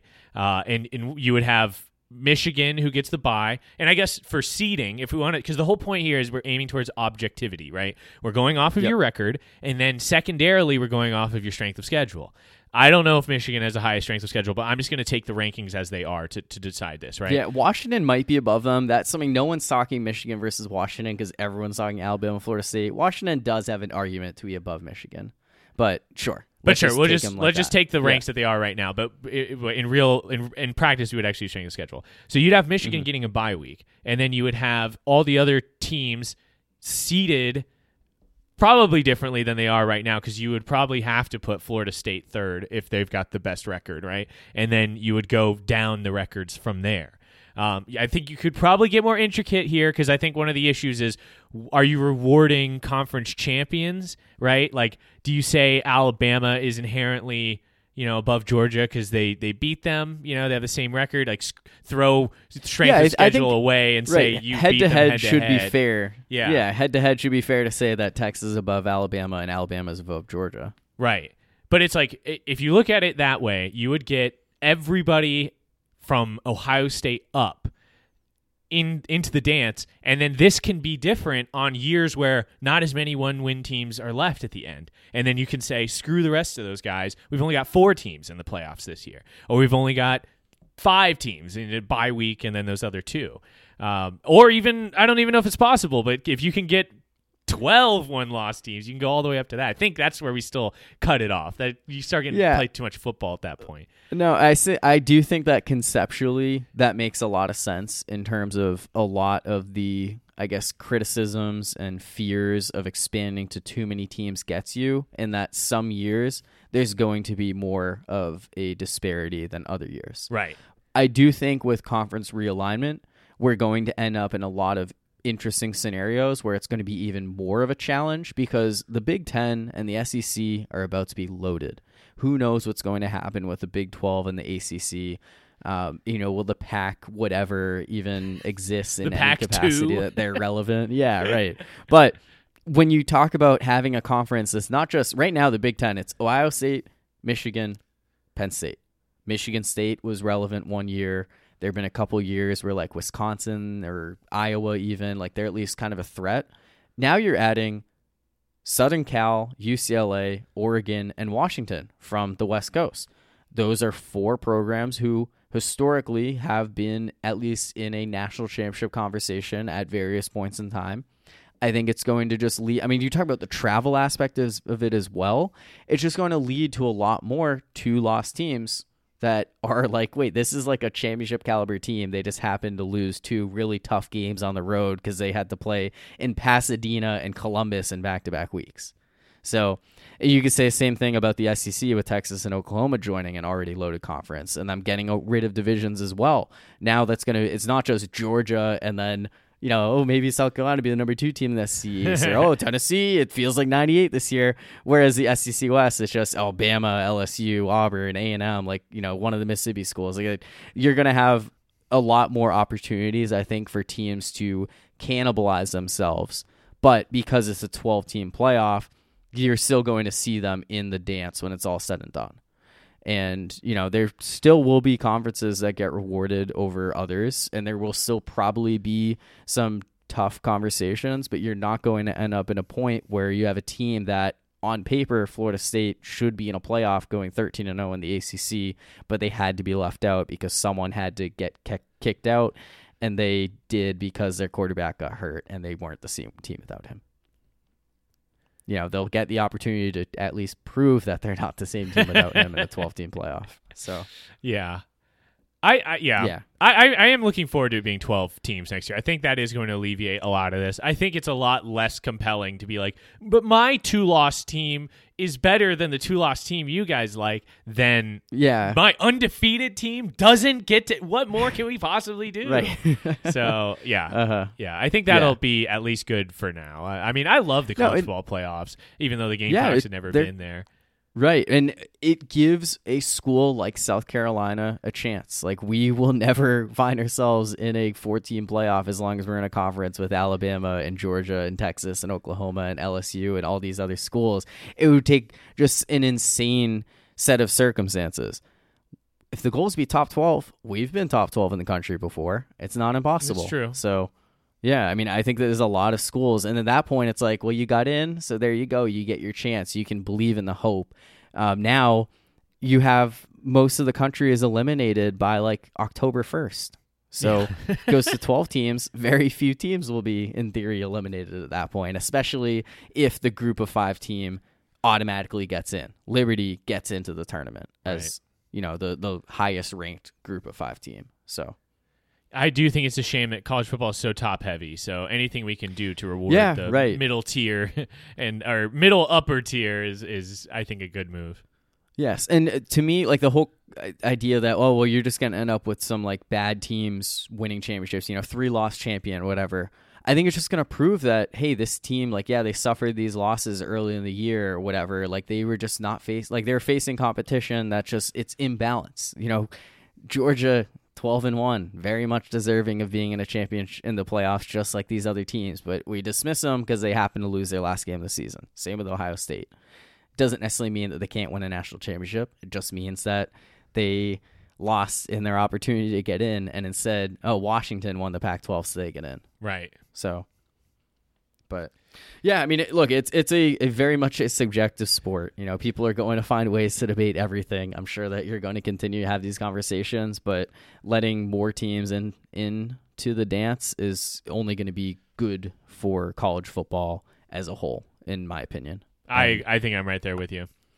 Yeah, I'm satisfied with the top 4 this year. I'm excited to see what happens on January 1st. I think we have 2 very good matchups. I think Alabama is going to beat Michigan, and I think they're going to prove that they belong in the college football playoff because of that.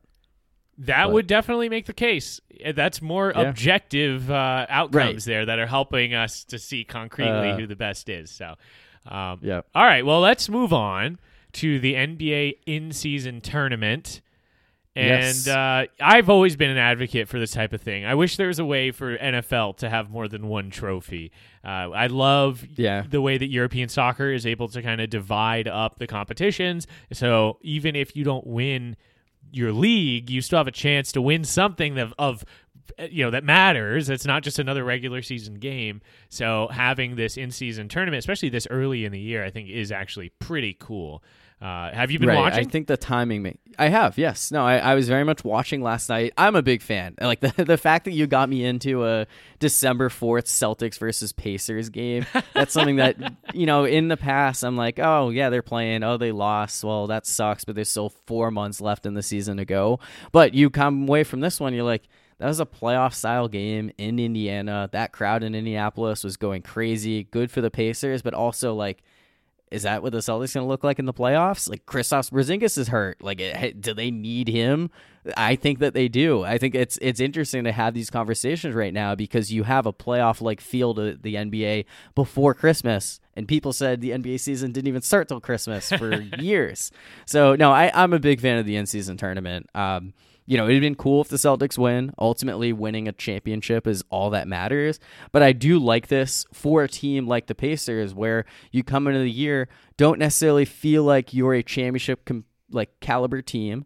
Making the playoffs would be more than enough success for you. But if you can go out and win the in-season tournament and you can feel like you won a trophy, you won the NBA Cup, that's something that you can, sell merchandise for, get fan excitement, everyone's bought in. All of a sudden, you're a team that everyone's talking about the rest of the way. I think it's cool for a team like them. The New Orleans Pelicans, they 2 years ago made the playoffs as an 8 seed, put up a huge fight against the Suns. Everyone's really buying into them. Disappointing year last year. Injury to Zion Williamson was a big part of that. They're also going to the semifinals now. More reason to kind of talk about this team. And, Zion, you're getting all these trade rumors. If you can win an NBA Cup, that's reason to convince Zion, hey, maybe you can win a championship in New Orleans. So it's very different the way it's set up, especially just being single elimination versus a full best of 7 4-round series. But I do think that the early returns on it have been positive, and I hope that the NBA continues to do this. I don't see them getting rid of it. I don't know why they would do that. And I think that, a lot of the fans, look, all you have to know is it a Tuesday or a Friday night in November? Okay, then there's a NBA in-season tournament game being played. You can tell by the courts, too. It's pretty clear. All it takes is minor research, just a quick Google search. It's not that difficult. Read a Twitter thread. It's not really all that hard to figure out who, when in-season tournament games are happening. And I think now that we're seeing them, 4 games and 2 nights here are the only games on TV, national spotlight. I think it's great. I love it. So we are recording before the Tuesday game, so we don't know about Lakers Suns and Bucks Knicks, but we know that the Pacers and the Pelicans are going to Vegas, and 2 of those 4 teams will be joining them. Yeah, it's awesome. Like I said, I love having more than one goal for the year. Obviously, winning the championship is more important, but now you have the option for the double crown.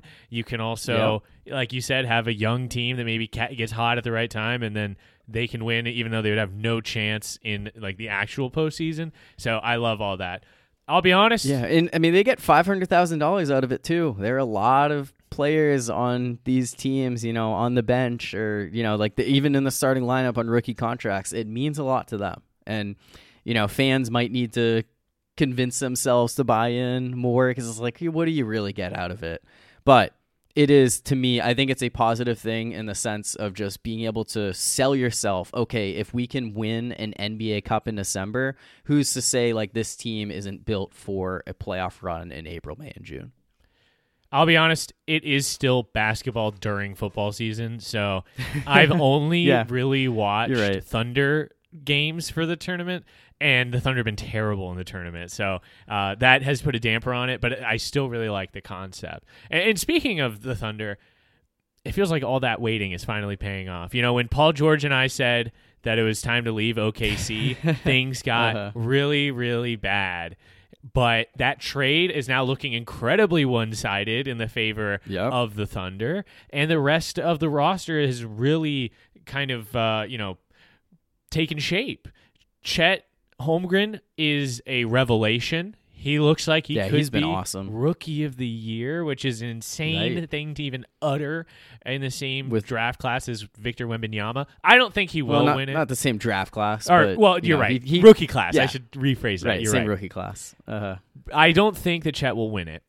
I still think Wembanyama will end up winning it because there's opinions. It's subjective. And Wembanyama is just built different. But Chet has been doing amazing stuff. He's been amazingly efficient, and he looks like he could be at all-star caliber. You know, he's working his way quickly into becoming one of the better centers in the league.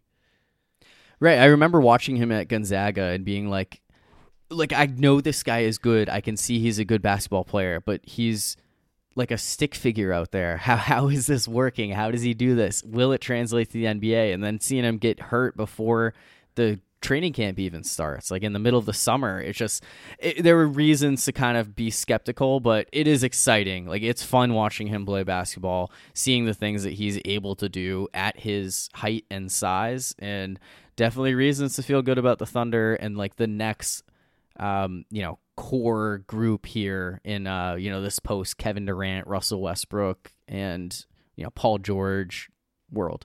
Yeah, I mean, he's had some shots where he just rises above and sinks a three, and you have to kind of wipe your eyes and be like, was that Kevin Durant or was that Chet Holmgren?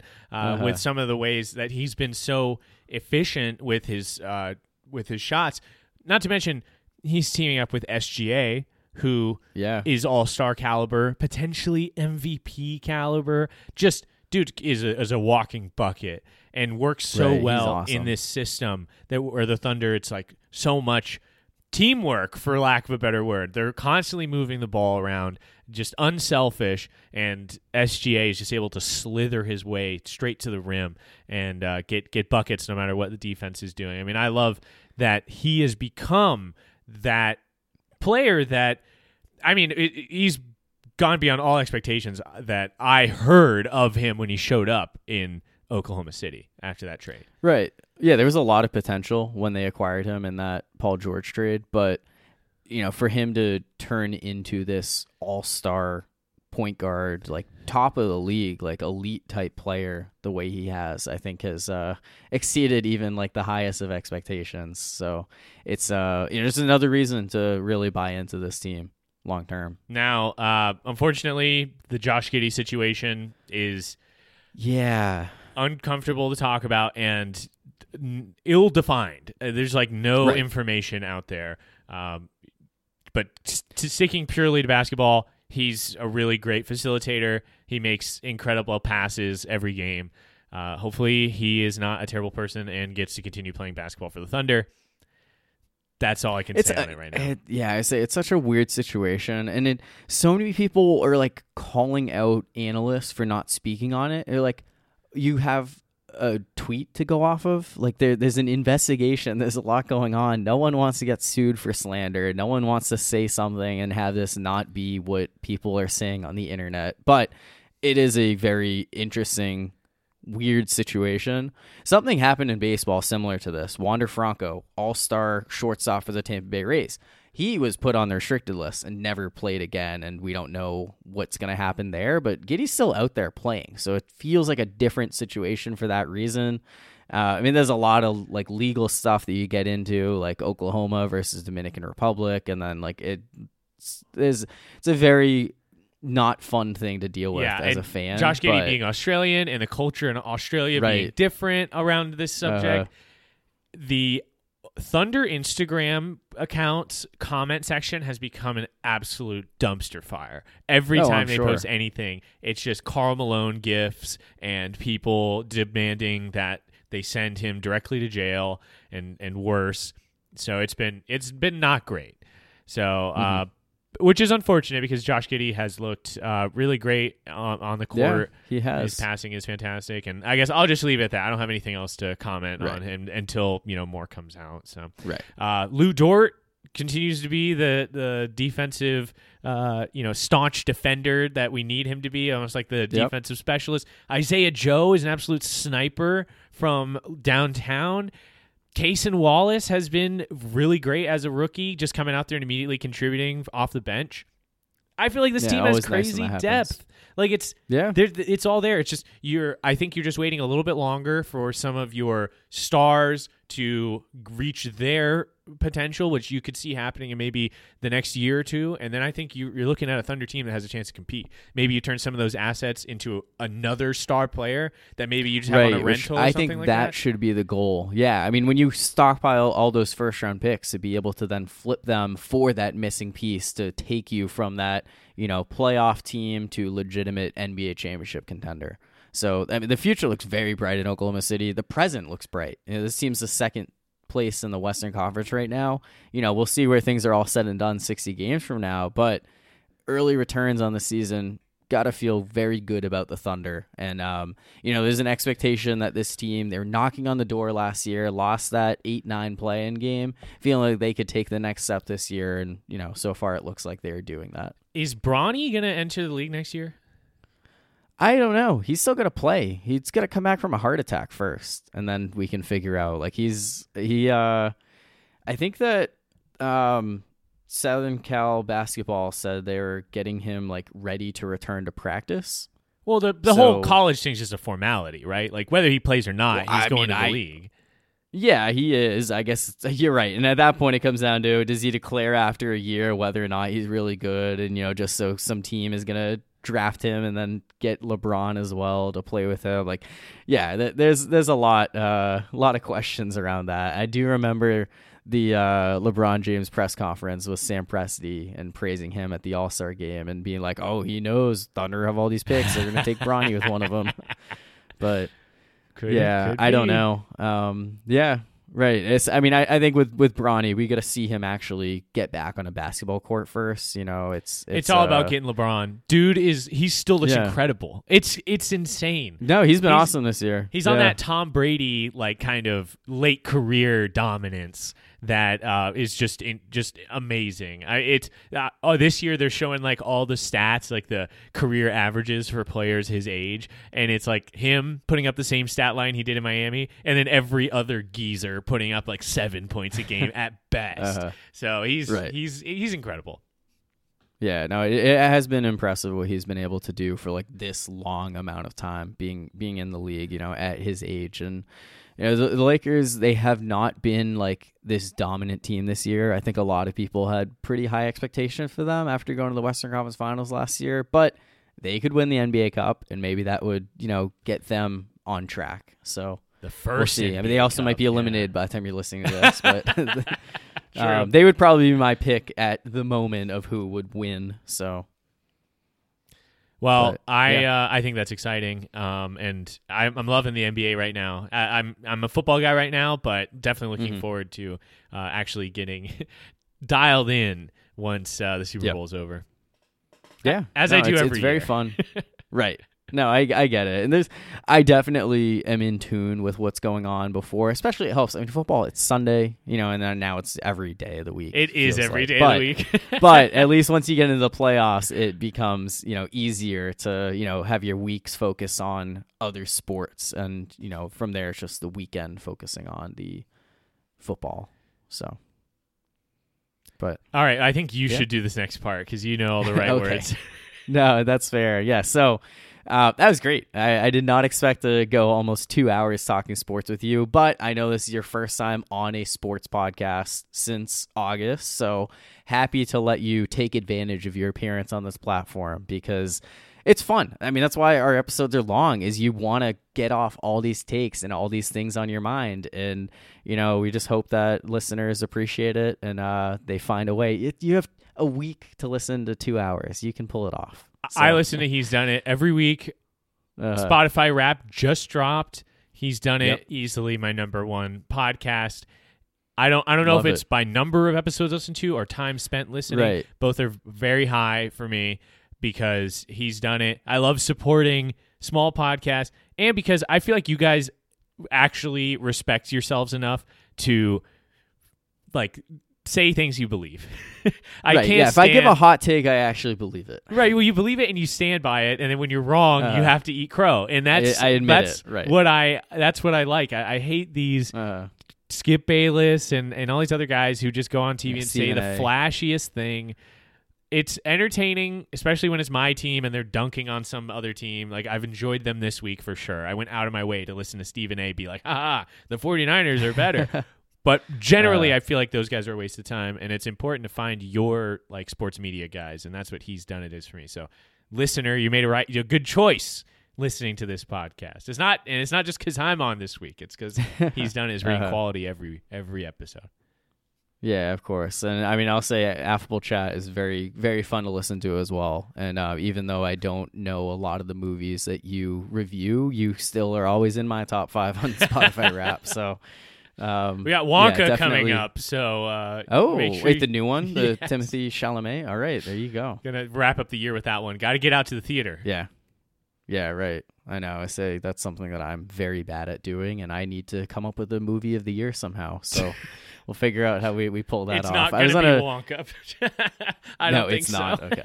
That's probably not. I mean, I say like there are a couple movies, like 2 or 3 that come to mind. And it's just, do I go to the theater and watch them? Do I find like how do I go about this? But I think I just need to suck up my pride just to avoid saying that the Mario movie is the best movie of 2023, even though I did really enjoy it, and I don't think it's that horrible of a thing to say. I just know that there are movies I would like more that I just don't want to sit in the theater for 3 hours to watch. But anyway, yes, we'll wrap up this episode with something we haven't done in a while, and that is the top 5. And I'm glad that we're doing a top 5 here. I think that they're always fun, and especially I like it with you because yes, you enjoy talking about sports, but you also like talking about things that aren't sports. You come from a non-sports podcast, so it's nice to be able to kind of take a break from that. At the very least, if people skip ahead from the first 2 hours, they don't care about our sports takes, but they like us enough to want to hear about our lives, then great. And that is a very fun top 5 you chose, which are the places that we visited, our favorite places we visited in this week's top 5. Not 2, not 3, not 4. Top 5. Nice to get the Drake and LeBron intro again. Haven't had that in here in a while. I think it was actually the first top 5 we did since last year's Super Bowl episode, where we did top 5 Super Bowl commercials. Which part of that is we've done drafts, which I think drafts are a lot of fun. It's, going head to head with each other. There's a uniqueness aspect to it. But top 5s were that was the thing that I started doing back in 2018 when the original Ben and Corey podcast day. So, it's hard. It was hard to kind of give up on those and definitely push back for a while. But I do think it's fun to go back and do one now. So that being said, it's our top 5 places we visited in 2023. And I'm really interested to see your list, the criteria you use, how you went about ranking them. So why don't you get started with your number 5? Okay.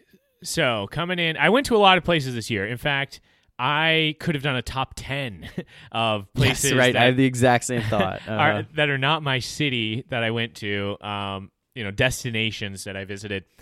But I'll start with my number 5, and that is going to be Atlanta, Georgia. So not too far south from me. I didn't have to get on an airplane for this one. In fact, part of the reason why I went there so frequently is because I could get on an airplane there. That's where there's a lot of good flights out of Atlanta, much better than out of Columbia, South Carolina. But I went down there to see Regina Spektor, one of my favorite artists of all time. Finally did a show that was in even driving distance from me. So I was able to see her. It was incredible. I went with my fiance. It was a blast. Everything I could have hoped for, listening to her whole discography for so long and finally getting to see her live. She put on a great show. She's very talented. On a different trip to Atlanta, I returned to Atlanta multiple times.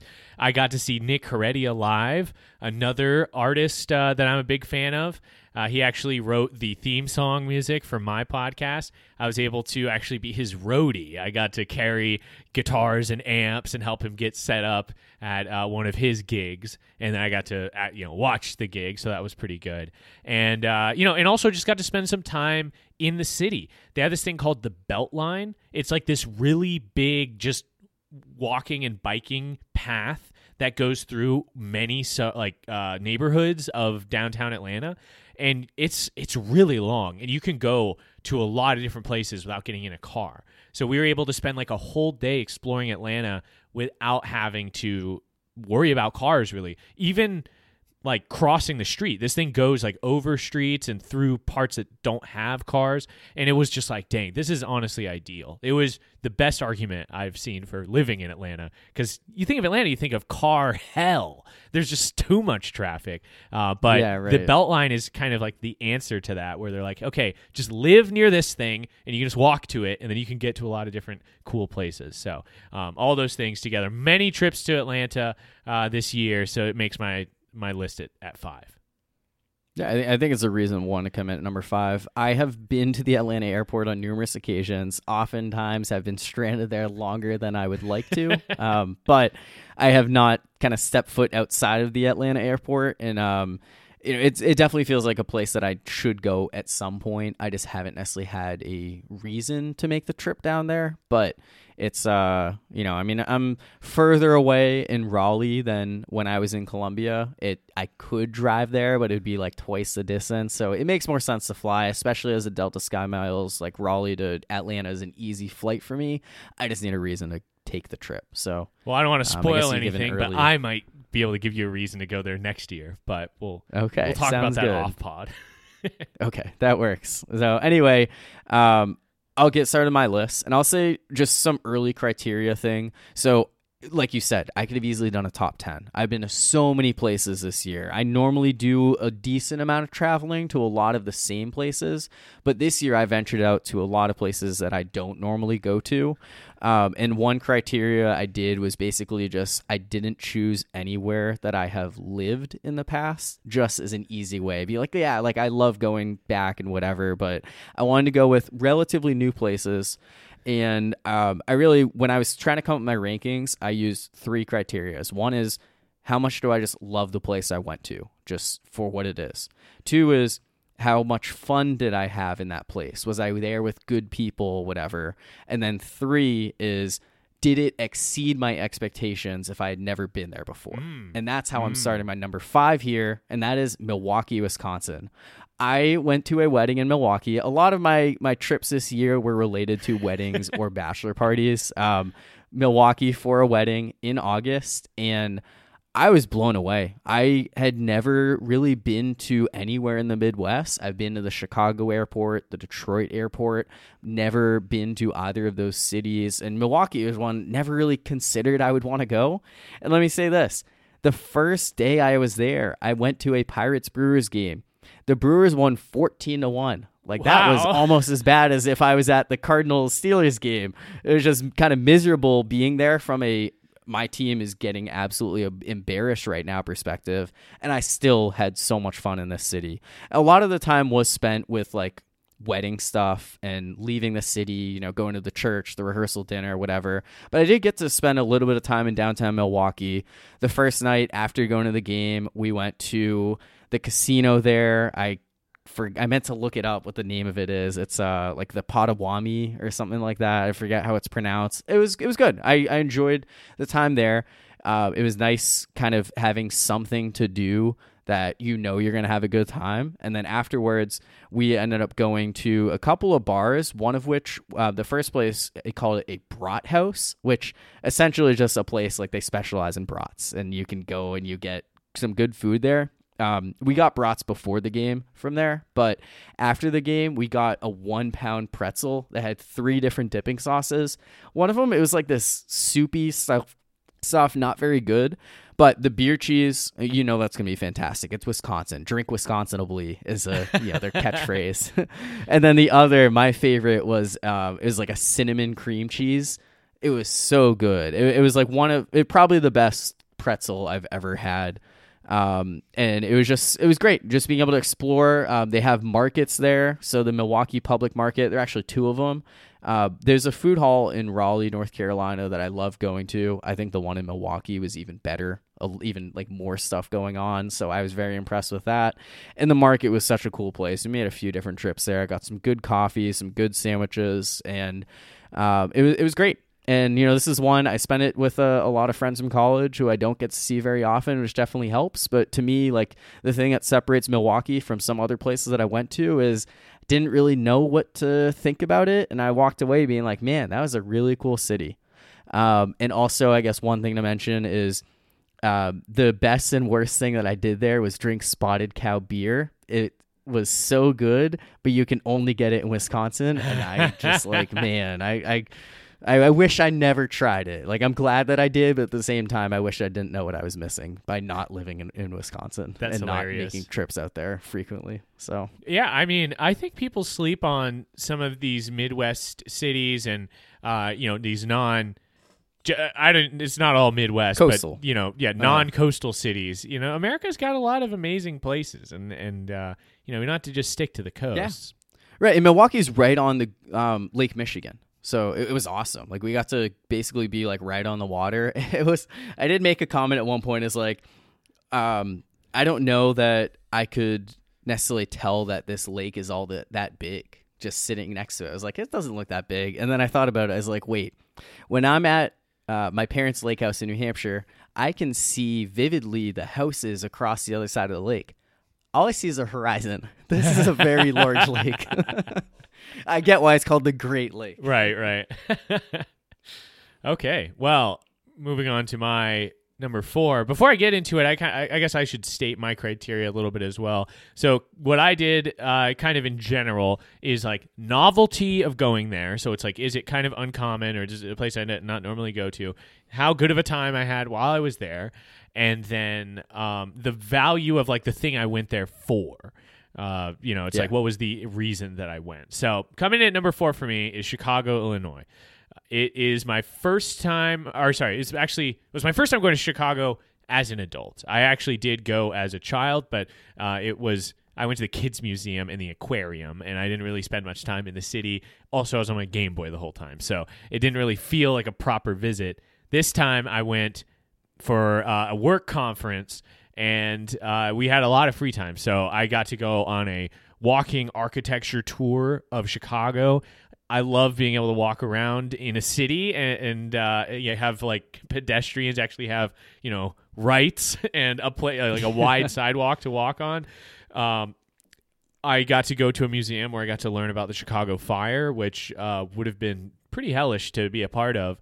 Turns out basically anything can burn at the right temperature. People did not think that all the way through back then when they built Chicago the first time, and it was pretty devastating, some of the destruction there. It was funny because it was like the museum was like hosting us for like a kind of party, and it was very sobering to be reading about all these people burning to death. Like, oh. Yeah. But, an important part of history. Also got to go to Second City, which is like an improv comedy house, and we got to see some live comedy. Tina Fey was from Second City. Also, Keegan-Michael Key and a bunch of other names that you probably recognize. Did you see any of them while you were there? No, because it's like a up-and-comers type place. Oh, okay. Like they start out there, and then they make their name and go somewhere else. But the people we did see, nice. I wouldn't be able to tell you any of their names, were super talented. Yeah. And it's the type of improv show where they're like, okay, audience, like tell us what this should be about. And they did the whole thing without microphones. Like there was multiple stages in Second City, and you kind of go sit in there. It's a very intimate setting, and it was hilarious, and we were all having a blast. So I thought that was really cool. I love live comedy, so it was cool to see it in that format. I think improv is one of the easiest things to go see. Like you can see it basically anywhere, but it's hard to see good improv comedy. Yeah, so right. These are real pros, and I really enjoyed that. And all that, after going to Chicago, I went home, and my fiance and I have been watching The Bear, which takes place in Chicago. Yes. So great show, and definitely very Chicago. So, that's why Chicago comes in as number 4 on my list. Yeah, I definitely need to check out The Bear at some point. I just have not gotten around to it. It was one of those where, like, season 2 came out. I didn't even know about season 1, and everyone's like, this show is amazing, and I definitely need to prioritize it at some point. But, Chicago, like I said, I haven't been there before. I've been to the airport. It's a place that I do recognize that I need to make a trip to at some point. And having enjoyed Milwaukee, I'm convinced that, yes, I would also enjoy Chicago. So... although I would certainly prefer to go there in the summer as opposed to the winter. I went there in the summer, and it was actually quite warm. which is good. Yeah, I've heard Chicago is the best summer city to live in. Just being right by the lake, like there's just so much going on. I feel like the weather is probably perfect. It was beautiful, just, given where it is. Yeah. So that's something that I would like to do at some point. And I guess speaking of going place for good weather, my number 4 is St. Petersburg, Florida, and this was a spontaneous trip for me. So in April, the Pittsburgh Pirates were the best team in the National League, which was completely out of left field. Sorry for the baseball reference there, but it was just no one thought that they would be any good. They lost their best or one of their best players for the season a week in, and they just managed to win games. And I don't know this is going to last, but I wanted to go see them play. And the way that the schedule worked out, I was going to be traveling a lot in May, a lot in July. June was kind of an open month for me, but I was like, I don't know if I want to wait for then. And then it was also like which weekends they were in Pittsburgh. It's basically every other weekend in baseball, you're going to be at home. And they, on their upcoming schedule, were making a trip to St. Petersburg to take on the Tampa Bay Rays. And I had a friend who had moved to Tampa late last year, 2022, and I was like, you know what? I kind of want to go. Let me see if she would want to go to the game. And like, she loves going to the beach. I was like, I'd love to go down to the beach, just check out the city. It was just everything kind of worked together all last minute. Pirates, of course, lost 8-1. They got swept. That kind of sucked. But again, it tells you that I kind of enjoyed the city. Losing everywhere. Yeah, right. It is only my 5-4 where they did lose, but it was cool. It was a great trip down there. I love the beach. I loved the water was beautiful. It was this bluish green. Such a great day there. It was like I went to the airport with like salt water and sunscreen and feeling kind of gross, but I was like, it was worth it to do that. Downtown St. Pete was really cool. I had made a couple trips there in the past. So this is not the first time. One of them, I was 8 years old. Not the same experience. The other, I spent a few hours, like a day trip while on spring break, mostly spent in Orlando. So it was just, still like a unique enough place for me, even though it's not my first time going, but it was great. I think one of the bigger reasons why it's this low on my list relatively is just the fact that there's probably other Florida beaches that I could go to and have the same exact experience, have the same kind of, check out bars downtown, maybe not go to a baseball game, but still go to the beach and still enjoy myself.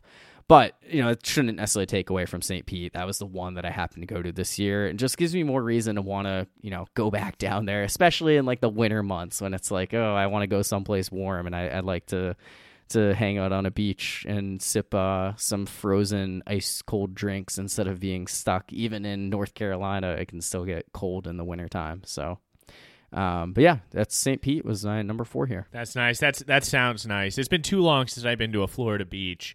So I'm definitely trying to see myself down there at some point in the near future. Right. I know, it was my first time in 6 years, and definitely interested in going back. And I say that it's like my dad and my parents are going in the beginning of February. I don't know if it's going to work out for me. My mom has been trying to, make stuff happen. So we'll see. But it was good to make that one trip down there at least. So get my fix in. So Corey, when you asked me what top 5 I wanted to do, it was easy for me because just seeing your Instagram story all year long, I felt like you were all those just reels globe trotting. You were everywhere this year.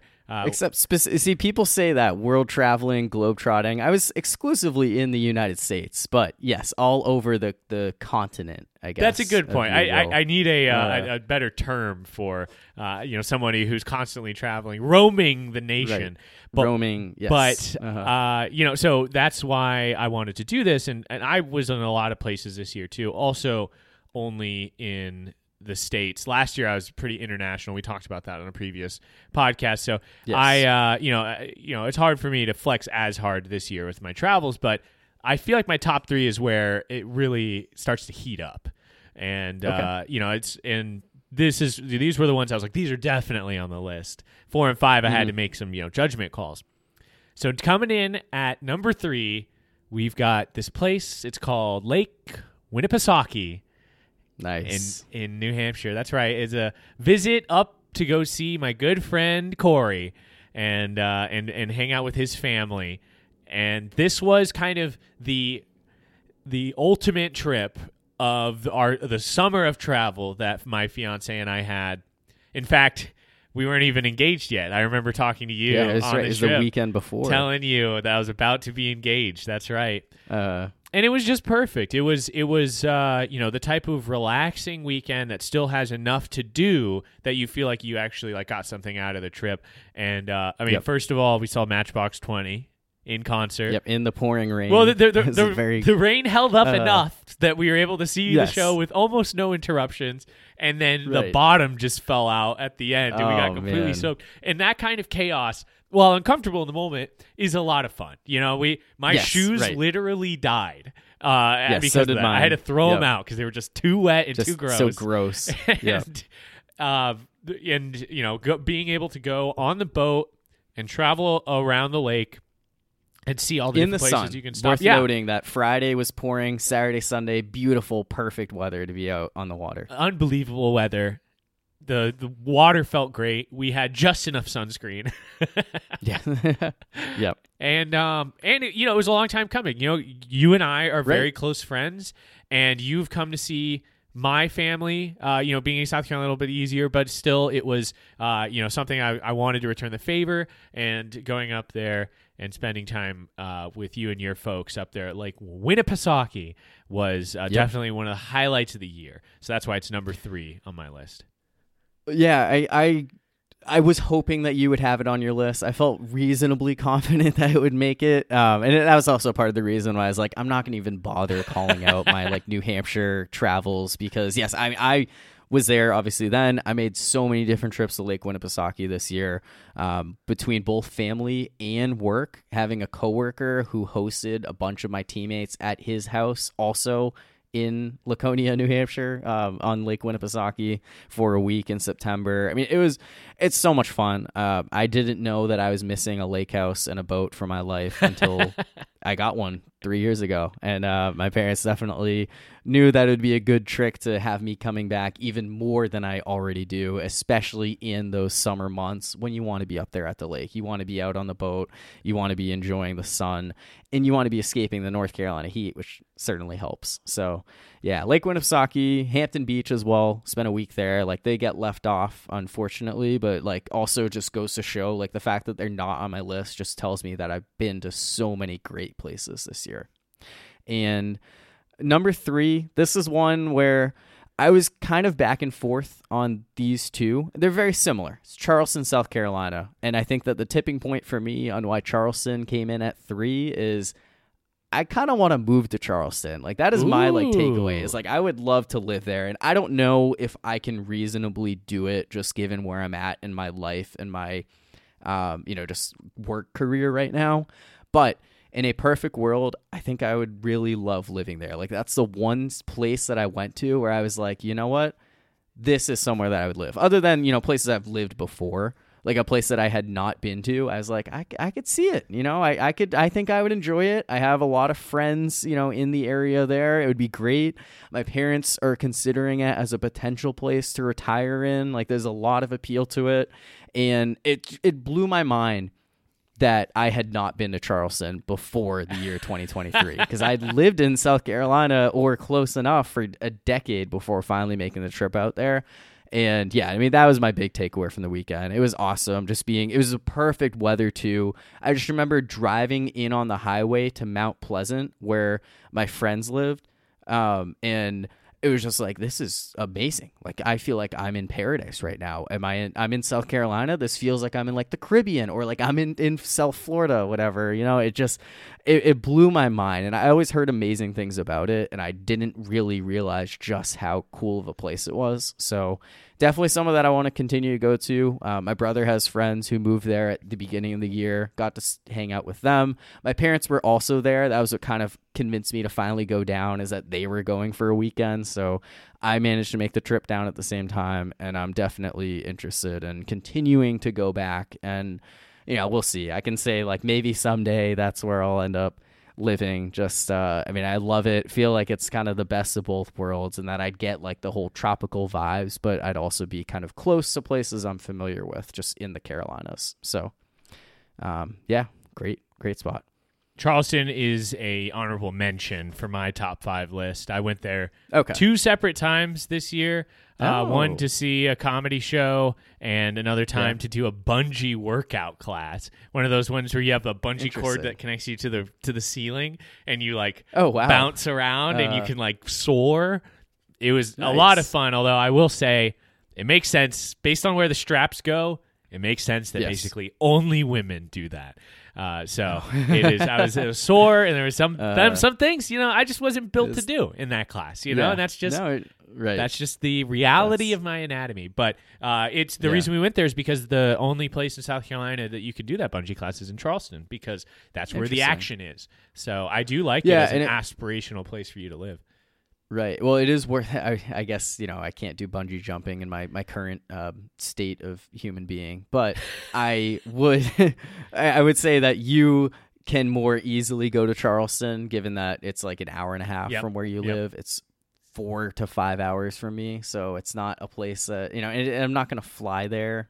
I think I'd have to get a connecting flight to be able to get there. So it's just not super convenient where I'm at, but it is a place that I do want to at least try to make it a somewhat regular thing going down there. It would be very convenient for you to go there if you end up living there. So I think that you're right. Yes, that could be the plan. Which again, it's like that's I think that's just me fantasizing about different life and stuff, and places to be. That's the one thing about this year. I went to a lot of cool places that just made me think, wow, there's so much more out there. I love the idea of living by the water. I think that's one thing that I'm really missing out on, and I would get that if I were to live there. So, but I have other places that I can live to do that. So just living in South Carolina my whole life, living near the water means living near the hurricane. So yeah, right. No, I get it. There's pros and cons that come to it. You don't get hurricanes on Lake Winnipesaukee in New Hampshire. Right, right. There are other waters to live near. Okay, well, let's keep it moving on to my number 2. And this one, I feel like I can say that I summer in this city because I end up going there so much. It's Denver, Colorado. I always end up in Denver, Colorado, whether it's for work or for pleasure. I always find myself back in Denver. And this year it was for 2 different trips. One was for the annual boys trip with some of the boys, and another was for my brother's bachelor party, and I was his best man, so I got to plan that one. So we did it all, exploring the city. They've got, unlimited bars and restaurants. You can do whatever you want in that, they've got the same offerings as any other major city, but they also have Meow Wolf. And Meow Wolf is one of my favorite art exhibition immersive experiences ever. I went to the one in Las Vegas, and it absolutely blew my mind. And the one in Denver is just as good, if not better.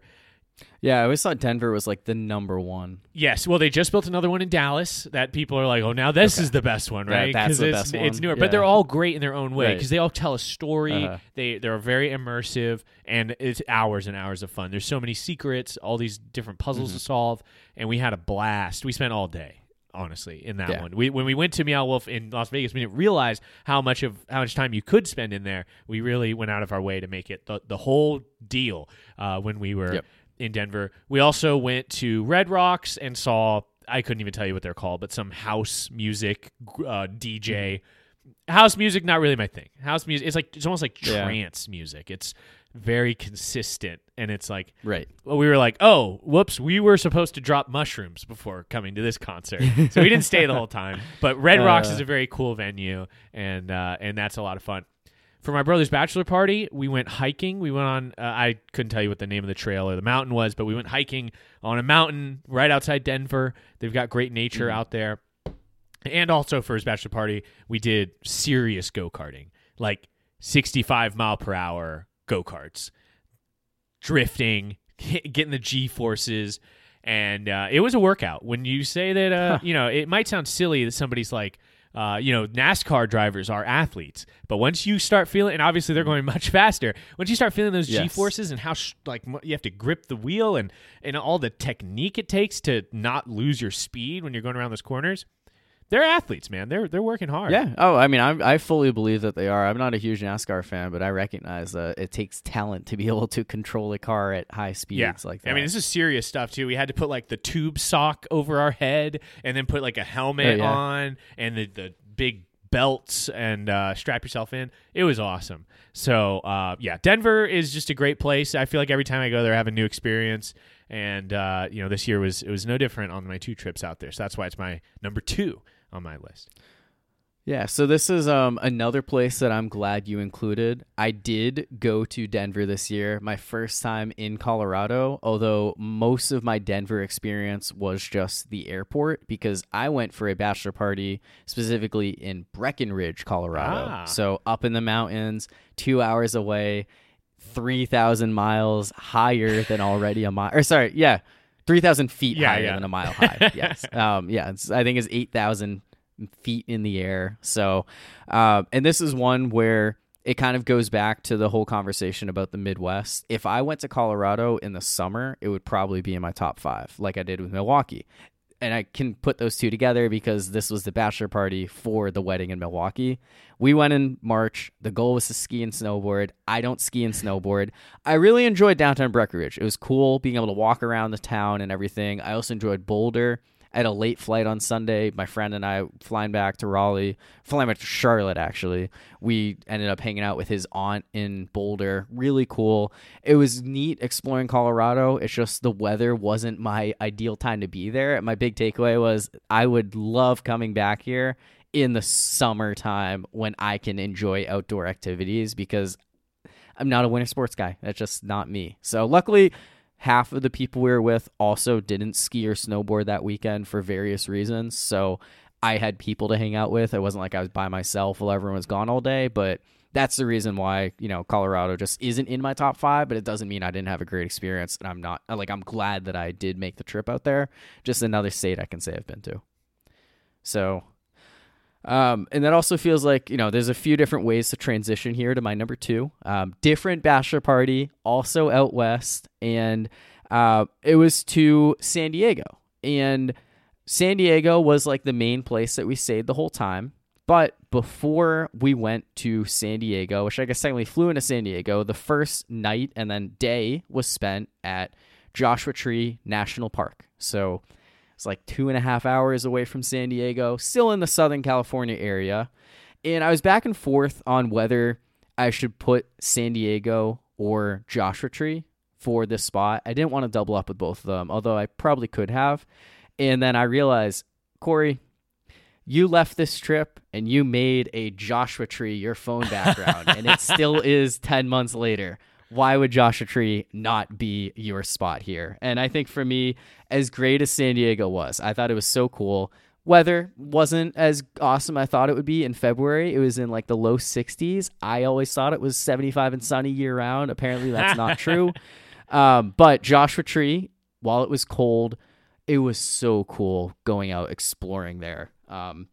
We did 3 different locations within the park. So the first one was hiking a mountain. It was called Ryan Mountain, and it was a full mile in the air, 54 feet of elevation. It was very, like we were walking up built steps. It wasn't like this super strenuous hike, but as someone who doesn't do that very often, it really stood out to me. It was great. Lost Horse Mine Trail, that was a good second one because I already got the fun of the Ryan Mountain in, and then this was like, we're just basically walking. It was just walking through the desert. It was kind of cool seeing like the mine, but ultimately we were just doing cardio. And then the last place was the Arch. That was my favorite spot. It was like an adult playground, just bouncing around on rocks, going through all these tiny little spots and like alleyways and just trying to climb up as high as we could to various locations. I thought it was such an incredible experience. I did 10 miles of steps, walking, whatever there, which is more than I do in a normal day by far.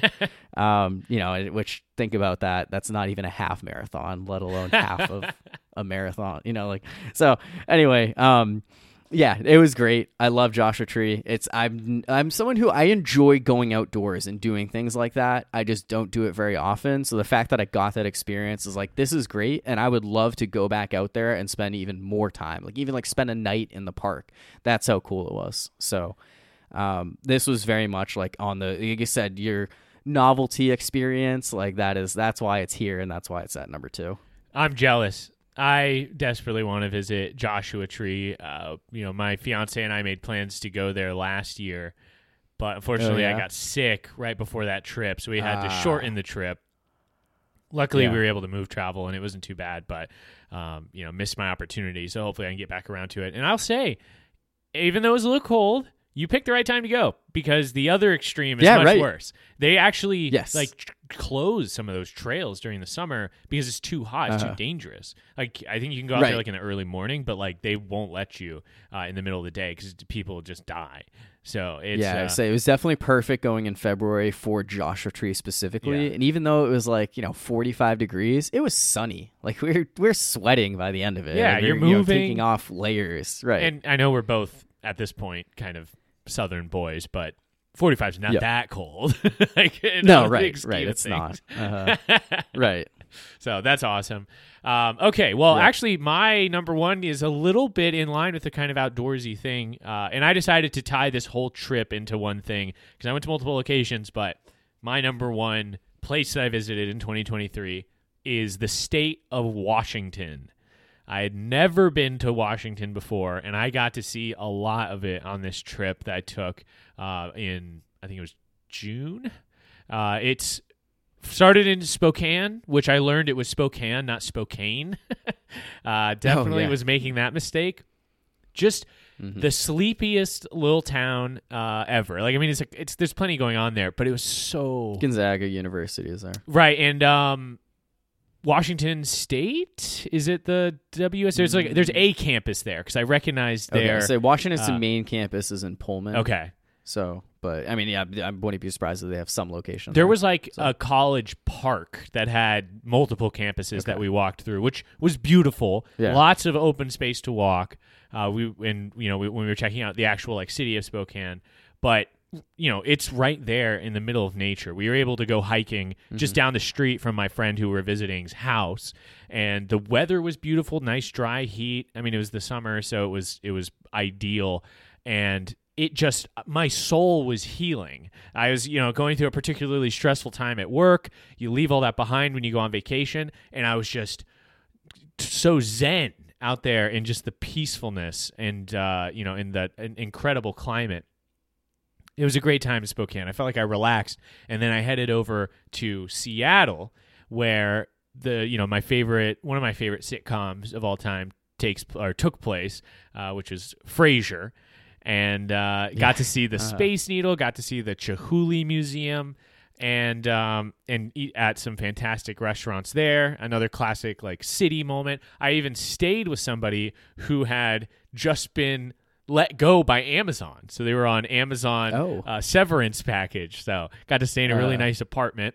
And then after that, we headed out to the camping part of our journey. So we actually got just Airbnb out in Olympic National Park, which is in the northwest corner of the country. And it was beautiful. We drove through Forks and we saw the Twilight house. I've not seen Twilight, but there is a house from Twilight that is in Forks, Washington, and we got to see it. Yeah. So check that off the list. That's probably enough. You probably don't need to see the movie at this speaking point. Of great baseball movies, I've got to see that scene from one of the Twilight movies. Yeah, true, yeah. But then we also went to Hoh National Rainforest, which I've never been in a rainforest before, and it was just great hiking out there. And we spent all day out there walking around, throwing stones into rivers, getting to enjoy the incredible weather, seeing waterfalls, just being surrounded by gigantic trees. We saw banana slugs too, which are out there in the rainforest. It was just becoming one with nature. And like you were saying, it's just such a luxury, honestly, to be able to get out into that kind of like it feels like you're on a different planet. I've gone hiking here in South Carolina, and I'm like, this feels like an extended edition of my backyard. And going into these completely different climates, you feel like you're experiencing something really novel. So we spent a whole week out there just hanging out with friends and enjoying beautiful weather. Even got to swim in a really icy river. That was more of like a can you even get in? Are you brave enough? And it was just a blast. And I had never been to Washington before, but it as far as my state power rankings go, it shot up the list as like a place where living there would be actually epic. I'm actually, if I was going to live somewhere, I'd rather live, I think, in Spokane, but Seattle is a great place as well. And, the whole state just gets a big thumbs up from me, which is why it's number one on my top places I visited in 2023. That's impressive coming from you as you're rocking your 49ers gear, given that the Seahawks top rival play out there. So. What's funny is I also visited San Francisco this year. I don't even really like the city that much. I don't have any aspirations to live there, but in the same kind of capacity, Seattle can be a great city without their football team being something sports that I like. Team, right? Yeah. True. No, that's totally fair. And I guess I've never really felt a whole lot of appeal to go out to the Northwest, part of the U.S., Washington area, but you definitely have talked it up very highly. So maybe that's another place that I should give a chance. You'll get there eventually. You travel so much. Yeah, I know, right? We'll see. The thing is, I travel places that I have either invites to go to because someone else wants to go there and I tag along, or they're people to see, whether it's friends or family, or they're just places that I really enjoy going to. And usually they tie together with that first one. And with that being said, probably no surprises by my number one. It's Las Vegas. Knew it. Knew it. Yeah, right. It's one of those where I was like, I could have done new places and talked about a few others, but when it comes down to it, I still love going there. I have a really good friend who lives out there, and it's not even about visiting her anymore. It's like she can tag along and join our group, and I've been there so much that I know a lot of places to go, and she can kind of help fill in the gaps as a local. But it is like and I guess that's the thing. Like that happens every time. Every time I go, I'm trying a new place. I'm going to a new restaurant. I'm going to a new bar, a new club, a new something. Like checking out a new part of the Strip, new hotel. This year, I stayed in Aria Hotel for the first time. I thought it was really cool hanging out there. I was like in the center of the Strip as opposed to being in like the south end of the Strip where I'm normally staying. It's very convenient being there. I just had a blast, and this was a trip. I mean, every time I go, it's always a good time. I always find ways to outdo myself. Even this year, like there were definitely a lot of negative moments. I definitely left hurting financially, hurting just physically, just in general. But I'm like, you know what? I leave it all out on the table when I'm there. And ironically, the casino is a place that I always tend to do actually pretty well for myself on. And I don't leave it all on the table. I do take something home with me and at least try to convince myself that I didn't just lose thousands and thousands of dollars on a 4-day trip somewhere. But it's worth it every time. You didn't for me. lose it. It's money spent. That's right. That's how you it was look money at it. spent. Exactly. Yes. Money spent on great activities, great memories, great moments, with some great friends, and already looking forward to making another trip out there. So this year I went Final Four weekend, and I think I'm going back again for Final Four weekend. So, and it sounds like a lot of my friends locally in Raleigh do want to go, and I'm hoping to, just continue to extend the invite to anyone I come across who might be interested in making the trip out there, whether it's the first time or you just love going. Definitely a lot of my trips come together because people say, hey, Corey, I should go to Vegas with you one of these trips. All right, when are we going to go? And then that's how we end up going. So definitely a place that I still love going to, and I don't think that's going to change anytime soon. Well, I think it's really great that you're able to go there so frequently, and you found a place that you really like. I've always enjoyed my trips to Vegas with you, and I know as long as we're friends, there's a chance I'll return, with you someday. I know you said that you want to take a break and see new places, which you did this year. You did the past couple years, yes. But I mean, you're always welcome to tag along on any trip that I make out there. And, the nice thing about Vegas is you can easily access a lot of cool places in nature. You can go away from the strip. You don't have to spend the whole time just being a degenerate while you're out there. So I think that there's an appeal for some people. It's like, yeah, I mean, I'm down to go to a day club and drink and gamble a little, but you can also go, you could take a helicopter tour to Grand Canyon. You can make a trip. You can go to Joshua Tree. I mean, it's also not that far from Vegas. The trip right? where like, we were a lot supposed of to go to Joshua Tree was a Vegas trip. So okay. that was yeah. why I got too sick. It was for a work conference, and Yeah. we were going to go to Joshua Tree first, but then I got too sick, and we ended up only going to the work conference. So Gotcha. So Gotcha. maybe another chance would be to go to Joshua Tree in Vegas.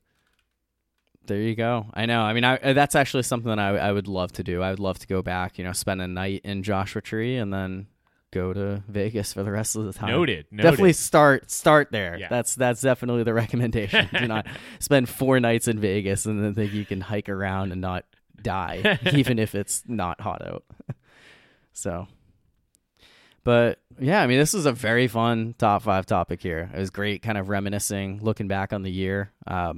Much longer episode than I anticipated. Obviously, much longer than any podcast that you ever do yourself. But I feel like it's good. A Joe Rogan guest right now. This is more of Joe Rogan length. I was just say, like, every now and then we flirt with a 3-hour range on this episode, and I hope it's not a turn off for too many people. I think having you on is a selling point, and hopefully we didn't spend too much time on football in the beginning of the episode that people haven't stuck around for that fun top 5 we just did. You're always including the bookmarks. I love the bookmarks. I am, yes. It makes it easy to be able to hop around and jump to something if there's something you specifically want to listen to. So, yeah.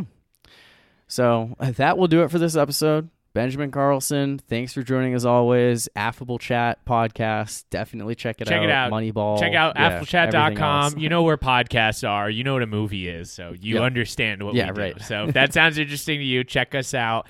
But also make sure you keep it tuned right here to He's Done It for the best takes in sports. Yes, absolutely. So for my guest co-host, Benjamin Carlson, I'm Corey Navati. Thanks, everyone.